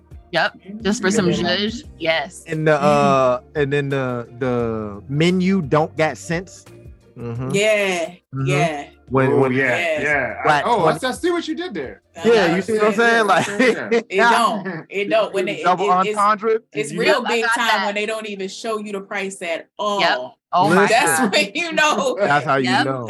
Like, okay. Like, look, that's where we at. That's it. Yes, that's my kind of carrying on right there. I love a good movie night. Yes. Love watching stand up and good food added to it. Oh. Yes. Even like a trip to Dave and Buster's. That was like our thing before the pandemic. And then now we're just trying to be innovative at home. But as I'm getting comfortable going back out in public, I want to go back to Dave and Buster's because that was part of our game night too, was actually going and playing games outside of the house too, and we love stand-up comedy. Like there's a comedy show called 85 South. That's our thing. Wait a minute. South Side. Yes, that's our thing. From Atlanta over here. That is our joint. We do movies. We used to really do movies in the mornings, and like that wake up, boom, and like we did it as a way to connect during the day, so that connection carried throughout the rest of the day. And so it might be Pirates of the Caribbean week. We watching all of them, boom. You know, when we get our breakfast, okay, boom. And then it's like, oh, okay, babe, what you want? Oh, you want to watch Godzilla? Oh, you trying to see cats get ate and shot and everything else. You know what I mean? Like, you know, ain't none of the, like, you know, but also at the same time, you know, we also practice our spirituality together, you know, and we make sure that we are in tune as far as that is concerned. Our talks are always deep and introspective. And we got to get back to it. Now that I'm thinking about it, but we used to have a Sunday reflection where like we would just check in with each other and like, how are you doing physically? How are you doing mentally? How are you doing emotionally? How are you doing spiritually? And then, you know, we just talk about the things. And if there was anything bothering each other, there was no judgment. There was no, and then it's like, okay, well, how can I help you? What can I do to facilitate you feeling better about this? Or like, was there anything that I did that bothered you that you need to tell me? Yes. Okay. I did this. Okay. I'm sorry for that. That might have been a misinterpretation, but I apologize for the way it made you feel. You know, because we can talk about intention all day, but you can't apologize. You can't tell people how to take things, you know? And so it's important to make sure whether or not you meant it that way to apologize for however they took it. I didn't mean for you to take that way. I apologize, babe. That's on me. Now, my intent was this. I will be more clear. I will say this differently. I will do that differently. I will make sure that I act like, you know, whatever you need me to do so that we don't have this type of tiff again, you know? And just being able to, you know, because like she said, she is my best friend. I do everything with her, you know, any and everything. And at the same time, you know, the fun stuff is the fun stuff. But the things that really grow the relationship are the things that us as a collective need to start leaning more into together, you know? So well, shout out to both of y'all for making it through the pandemic. And you know, no disrespect to anybody who may have disconnected from their, you know, significant other during the pandemic. You know, work your way through what you're working through, but it was tough on some people and a lot of relationships. And I can honestly say, and this is a non-humble flex, I had a good time during the pandemic. We really did. And see, I'm an introvert homebody anyway. So we went into lockdown. I was like, let's go. I'm in my element. Like, Perfect. Yeah, y'all done made it real easy. Yeah. Exactly. You know, and it's crazy because I do know people who had some issues in their relationships, but I'll say that the pandemic got us as close as we have ever been. You know, and like, you know, a lot of people be like, oh, like, I just need to get away. I need this. And like, yo, like, are we going to have to actually go back out into this? Right. I'm cool just kicking it with you. Yeah. I don't like them. I just want to be with you. Exactly. You don't trust them over there. Right. That's right. You know what I mean? Like, you know, and it just shows the intention with which we move into and through our relational stages to get to the point of where we can be that happy being that close for that long. You know, because that kind of closeness doesn't happen by accident. That's intention. Right. It is purposeful, you know, and we made it a point to get close to each other for better and, you know, for better and for better, because there was no worse. You know what I mean? So the pandemic was a blessing in disguise, you know. Indeed. It really helped our family to get closer, you know, because we had the kids here. They weren't in school. And something that you guys mentioned that we need to also implement as well is, you know, we call like a family meeting. When do we have our family meetings, babe? On Fridays? On Fridays, typically. We would sit around the table and like you guys said, like check in with everybody. And, you know, during the pandemic, we were really able to get closer because we could only depend on each other. You know, we weren't going out to go to work and, you know, talk to our work besties and all of that. You know, we had to deal with each other, you know, being in a close proximity all day, every day, you know, and I'm grateful that we, were able to go through that experience and come through even tighter as a family, to the point now where our kids are on vacation and they're calling us like, oh, right, they're in the pool, they're on vacation, they living their best life, but they miss home. They're like, oh, I can't wait to get back in my bed. It's like, man, enjoy the place. Yes, enjoy it. But also, like you said, having that intention in our relationships, and I honestly truly believe that's why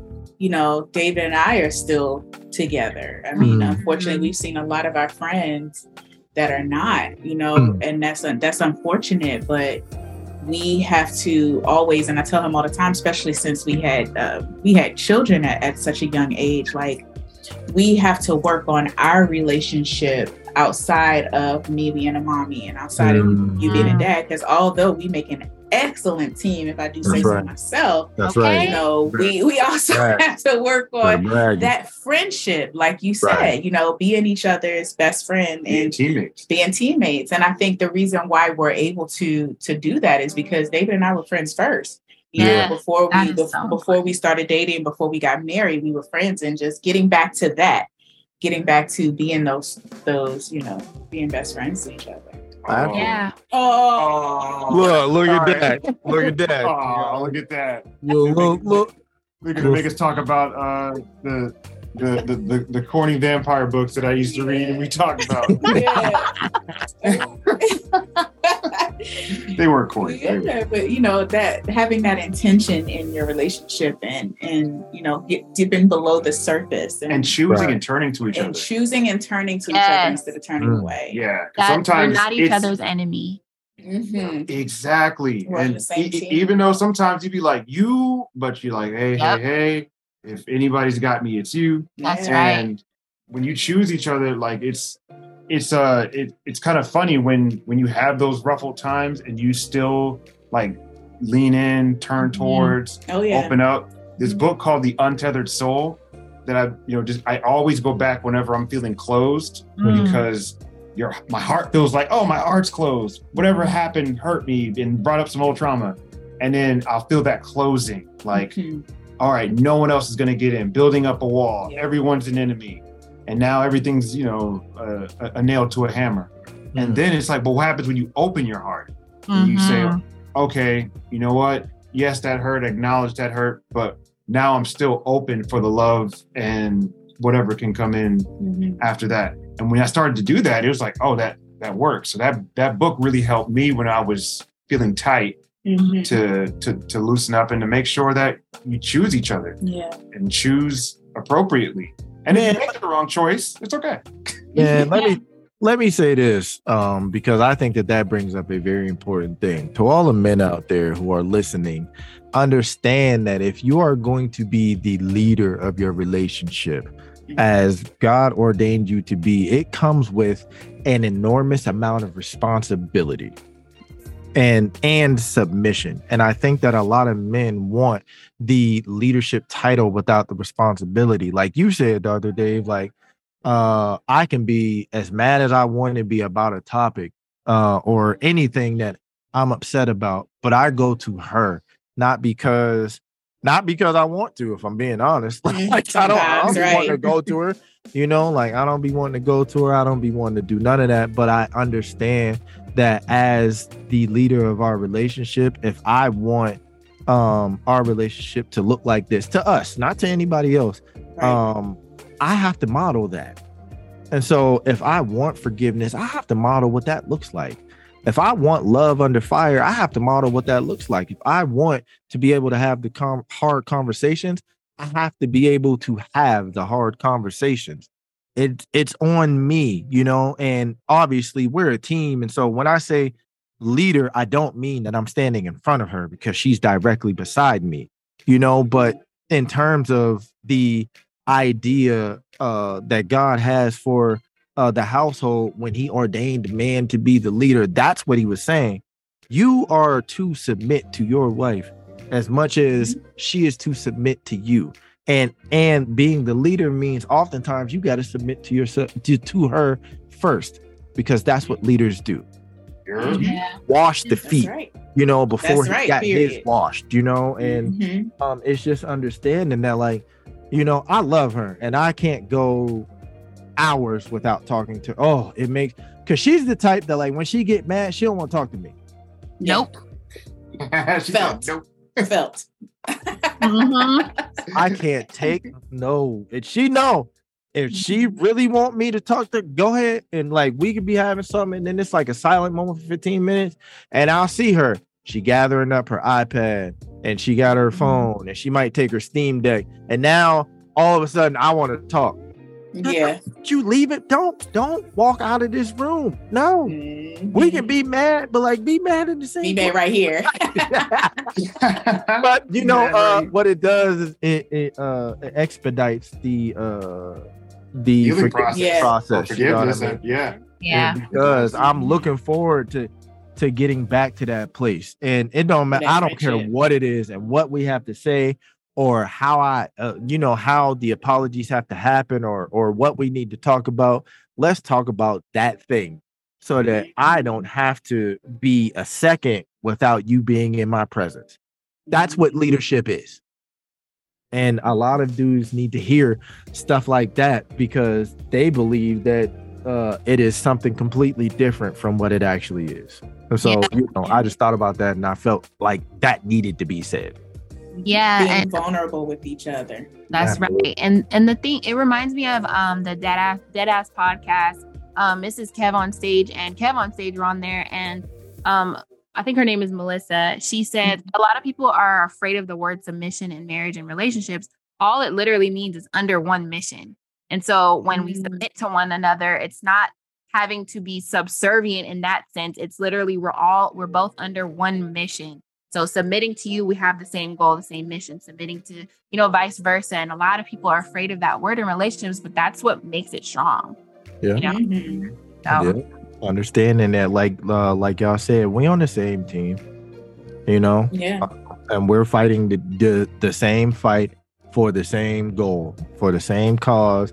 And so let me go ahead and get this sugar so I can go back out here and make this cause on your behalf. Okay. Right. Let me go ahead and do that, because you ain't finna leave me without them lips. Oh, that's sweet. That's sweet. And also, we're talking about being in a relationship for the long haul too.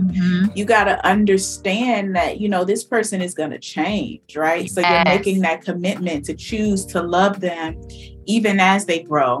And making sure that you're growing together and not apart, because David and I are not. We think about now, we're like, God, when we got married, we were kids. We thought we knew. We thought we had it all knew. We were grown. We were grown. You know what I'm saying? And now we look back and we're like, oh God, we didn't know anything. And I'm not that same girl. He's not that same guy. Right. He's growing into the man he is today, and that he's going to be, different and evolved in the next 20 years. And when we made that commitment, I made that commitment that I'm going to love him in all his phases and vice versa. And that's the important part, and vice versa, because we also had to learn that we may evolve at different times. Yep. Like she may go to her chrysalis period at a different time and elevate, and saying she got everything tight, working good, and I may not have my stuff together. And it's for me to celebrate with her when she's doing that, and be happy for her, celebrate, lift her up as much as possible, and then know that, hey, if there's a part where I am, changing or learning more about myself, heck, we're all going through therapy. Shout out to Black people in therapy. Yes, that's right. You know what I'm saying? So we all go through our stuff, and being patient with each other. Patient and kind, like, oh, that's okay. You didn't know what you didn't know at that time, and you're learning. We got that same mission. So, if you got to go back and get some basic training, or if I got to go back and get double basic training, the good basic training, not the one that knocks out your empathy. But the good one. If I got to go back and work on it a little bit, you got to do that. You got to put in the work. Yeah, that's right. And people are so afraid of change, but I always ask my prospective clients, is the pain of staying the same greater now than the pain of change? We should be afraid of staying the same, even in our relationships. If you don't want someone to stay the same because there's no growth there. You should embrace change, because that means when they change for the better, then you do. Your relationship does, your household does. So I think that change is inevitable, and we need to adapt and embrace it, especially within our marriages, our relationships, all of that stuff. Yeah, and people just fear change because it's unknown. Yes, for sure. People like to know if the change is going to happen, what that person is going to change into. Yeah. But if you love one another, best believe that the influence that you have on them and then the influence that they have on themselves is only going to make them mold into a better person for the both of you guys. Yes. And you benefit from that growth. Absolutely. The other person benefits from that growth, you know. That's right. That's the relationship benefits from that growth. Yep. Absolutely. So as we wrap up, we want to be cognizant of your time. Thank you both so much for being. This has been such an enlightening. Thank you for having us. Thank you. Enlightening conversation. I Okay? told y'all I was going to be kind of quiet. I was way less ignorant on this podcast than I am with Just Hinge, and I was much more quiet. So it just speaks to the volumes of reverence I have. I had to think about that for a second. I had to think about that. I was way less ignorant. This was amazing, you know, and you guys are doing great. You know, keep up the good work with your podcast. That's awesome. That's so dope. I think that's so dope that you guys are doing that. And thank you. We are, you know, so honored to be your first of many illustrious guests. Let's go. Absolutely. And before we wrap up, though, like to tie in the wellness, you both are illustrious wellness experts and intellect. So you can pick up on, like, you know, sometimes when people need better wellness or whatever that might look like. So tying in marriage and relationships, what do you both think that wellness looks like for your spouse? So what can you say is like an area where they could do to improve, but maybe they're not implementing it, or something you would want to see them have as part of their wellness regimen? That's a good question. I'm gonna try to go first. I think, I don't know. All right. I have an idea. I think for her wellness, it would be good to. This is gonna be kind of funny when the kids come back. For her to not yell. But listen, we're both working on it. Okay, work in progress. I'm not throwing her on the bus. I got to do it too. Yeah. And so we both, we're so used to it. You know, we've got it takes a while, you know, for the sound to travel to these kids' ears and for them to process it and then get downstairs and clean their shit. Anyway, so I think for her wellness, you know, not having to raise her voice will be helpful, because we can now text the kids. They both got better phones than I do. There you go. So, you know, we can text them and get them down. I think that'll help. And a way that I can help her with her wellness is to, when I see it, gently kind of, I don't know, maybe we'll make a sign like a code. You'll have a little code, like I don't know, hashtag. I'll be like, hashtag. You gotta hashtag. Yeah, something like that. Yeah, something. Yep. Let her know, like, you know what? I can see it. The volcano. I can see it. I don't. Yeah, right. I don't want it for you. Right. And I think, you know, for David, like, appreciating the value in resting and unplugging. He's very much go. Like, even when we're on a vacation, I gotta log in real quick, babe, for this meeting. I gotta you know what I mean? Like, no, understanding the value in resting and unplugging, and not feeling that anxiousness of, you know, I'm not doing anything right now, so I'm not being productive. And understanding that you need that downtime, and that is also productive. It is. Remember, Phil, we talked briefly about how I went on vacation for the first time in a long time this past December, and she was like, "Hey," I was like, I made him promise. She was like, "Hey, up."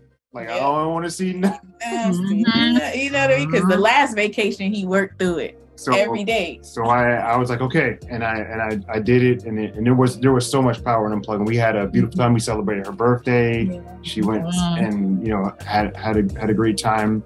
We had a lot of family in town. That was the best. It was a great time. There's power in unplugging. So that's right, absolutely.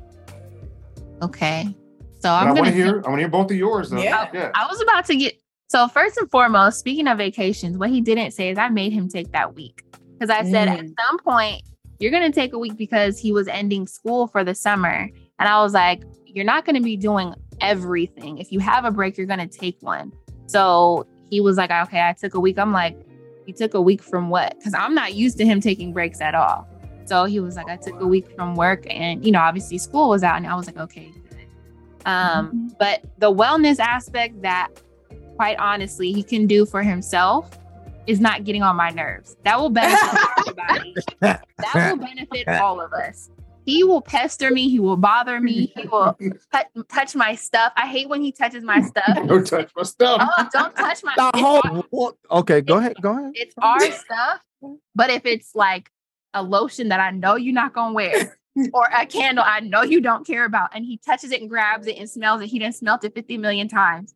He does stuff to get on my nerves, and then he gets, I'm not an abuser, so I don't want misinterpretation on this podcast, but he will get popped a little bit because it's always working my nerves. Okay. Hip check. Yes, there you go. We'll pop them fingers. Pop them fingers. Yes, that is what will benefit his wellness and mine. That's hilarious. Well, here we go. What'll benefit my wellness is recognizing that don't say nothing crazy. Okay. I'm definitely warning you now. This podcast about to be over, and it's just gonna be me and you. Okay. So here's what it is, right? Because we are together, it is ours. So I should be able to smell it whenever I want. I think that's fair. Oh, okay. Yes. Boom. No. Okay. So the thing is, we talked about this today. The thing that she can really do, that I really see that I need to speak into her is not being so hard on herself. There is a lot of capability in her. There are a lot of wonderful ideas and the wherewithal to do those things to the highest extent. And what I don't want is for small hiccups to stagnate the eventual push towards those goals that I see coming. I know the greatness that's in her. I know the greatness that is destined for her. I can see it, and I'm trying to facilitate that in my role as best I can. But what I don't want is for her to be so hard on herself that she feels like because there might have been a little hiccup, it's worth stopping. Or because there might have been something that happened that might have been unexpected, there might be cause for her confidence to go down. She is going to do so much, and her ideas literally have the ability to change the world. And I don't want you to be so hard on yourself that you lose sight of the confidence that's going to get you to change the world. Because some of the hardest things that have been done have been marred by some of the most mind-filled, blockade-filled passages that have been known. Everything worth doing is not going to be easy. And I understand that there may be minor setbacks. There might be things that you didn't expect. There might even be potholes that may get you to stop. Don't lose your confidence one bit, because I will never lose my confidence in you. Amen. I know that's right. Right. You gotta speak. Speak it to it. You gotta speak that into her. I want to share something that set me free as someone who has suffered from perfectionism, and it can be debilitating. But I saw on TikTok, on the Clock app, somebody posted a video where they said, their therapist told them, don't let being a perfectionist, right? And I'm probably going to botch this quote all up, but I hope you get what I'm trying to say. Mm-hmm. Don't let, trying to be a perfectionist and your drive for things to work out perfect stop you from being good, right? So don't let it stop you from pursuing your dreams or achieving your goals because you want it to be a certain way, and still allow yourself to be good and not striving in that perfection. Absolutely. That's such a necessary mindset that I'll have to implement because I struggle with perfection. Yeah. And I'm preaching to the choir. I struggle with that too, but we're going to encourage each other, to keep going. Like you said, even when things come up, it's okay. It doesn't have to be perfect to be good. That's the message for all Black women. It's like, not that strong, but it's like, it's okay to be good. Yeah. And then to be enough, sometimes it's like, you did enough, and you're good is enough. There's a funny picture of Bart Simpson holding a cake, and it said, "At least you tried." Yeah. and we have it in our house. Yeah, it's on a little digital picture frame, right? As soon as you walk in the house. And it's funny to reference. It's like, hey, as long as you try, hey, that's good. Forget the rest. That's right.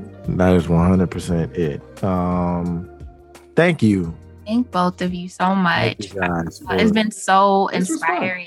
Yes, it was. Yes. And before we clear out, please, once again, for all the numerous endeavors you both have and all the work you're doing, let everyone listening know where they can find you on social media, LinkedIn, all that good stuff, websites, all of that.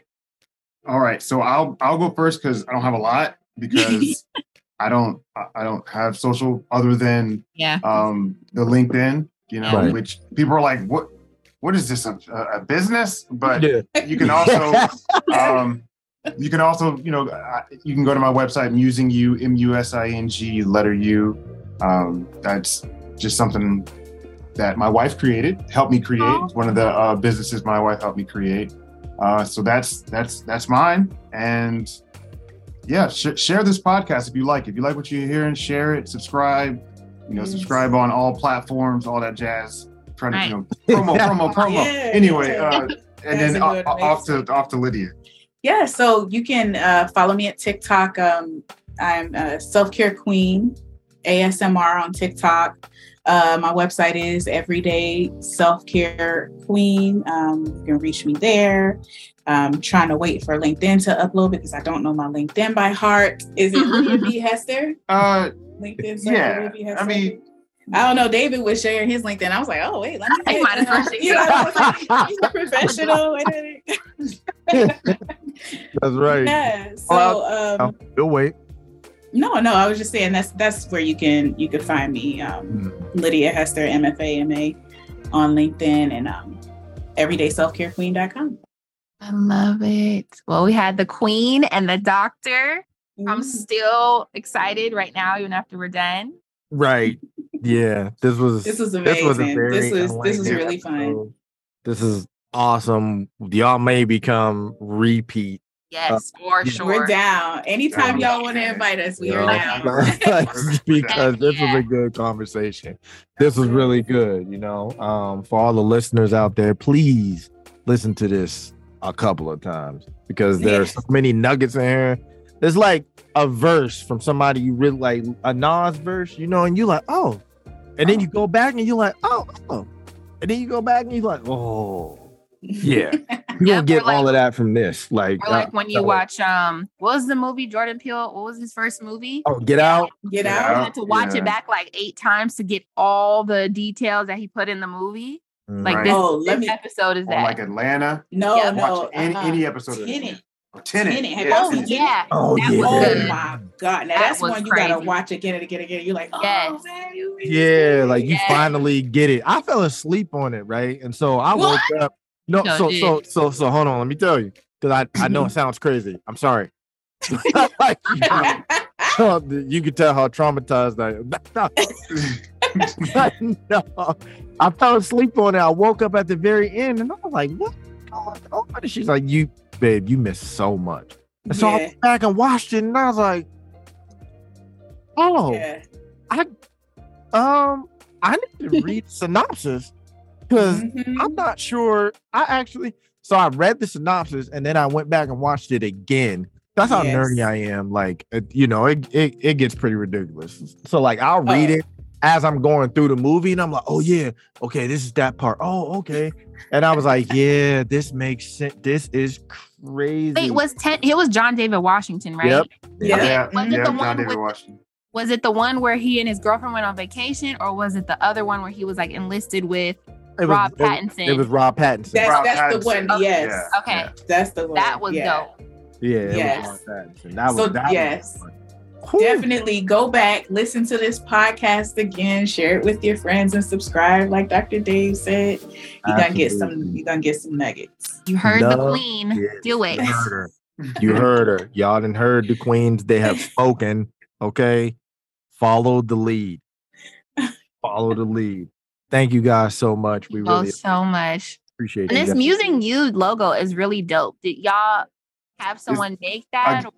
Yes, I had this wonderful artist who I've been like shacking up with for like the last 18 years. Okay. Lydia did it. She did it. She created it. That is so lit.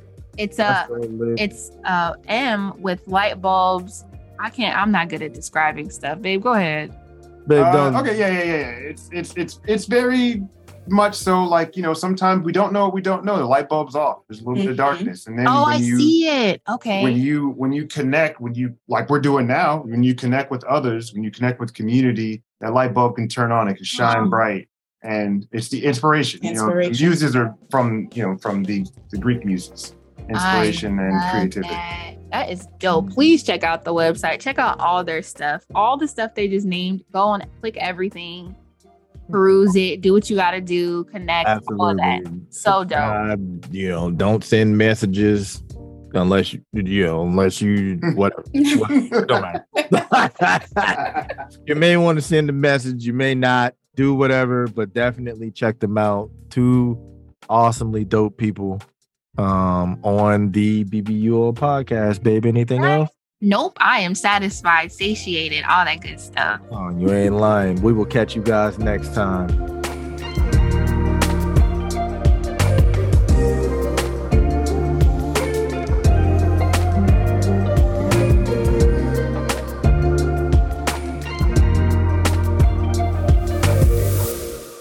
Hey everybody, it's your girl Cece. I just wanted to do like a quick little plug talk.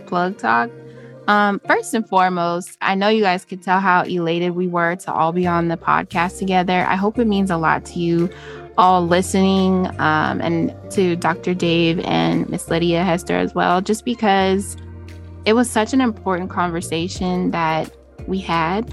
And I think in the heat of the excitement, I don't think we stopped to celebrate that they are a young Black couple that have been married and together for almost 20 years. So if I had a soundboard for applause, I would certainly press it a bunch of times or do like the that thing. But I just wanted to shout them out for the skin in the game they have as a young Black couple being married and together as long as they've been thus far. And I know there will be decades more to celebrate amongst them. But I really just wanted to take the time to celebrate that. I don't think we see enough examples of that in our community. And also too, I didn't have them on hand, but the rest books that I was referring to, the books on rest, I'm pretty sure I wasn't accurately titling them in the episode. But the first one that I believe I named is actually called Rest is Resistance. It's a manifesto, and it's by Tricia Hersey. And she's actually the founder of the NAP Ministry. So that's the first book. And then for those of our Christians out there listening, there's a book that I've had for a while called Rest, and it's Living in Sabbath Simplicity. It's by Carrie Wyatt Kent. And another book that I just happen to have that I haven't gotten to yet either is Pause. And I don't know the author because the Barnes & Noble, what do you be doing putting the sticker over the author's name? I probably could look on the spine, but I already put it back. By Kerry somebody, Kerry. And then the first Kerry in Rest, Living in Sabbath Simplicity. The second book I gave you guys, is Keri, Keri, Wyatt Kent. So those are the 3 books that I wanted to plug before we move on, just because this is such an important episode and I want to have all literary references available for you guys, especially since we don't yet have like a visual podcast. And I will try and put them, actually I can put them in the description of our episode as well too. But yeah, I just wanted to give you guys that, give them their props and celebrate their marriage. And also too, I think that we should give you guys an opportunity at this time to leave feedback. So if you have constructive and positive comments and feedback only, then please hit us up at TUNE, TUNE, 2, the number 2, BBUO @gmail.com. That is all. Thanks for listening. Now for Plug Talk.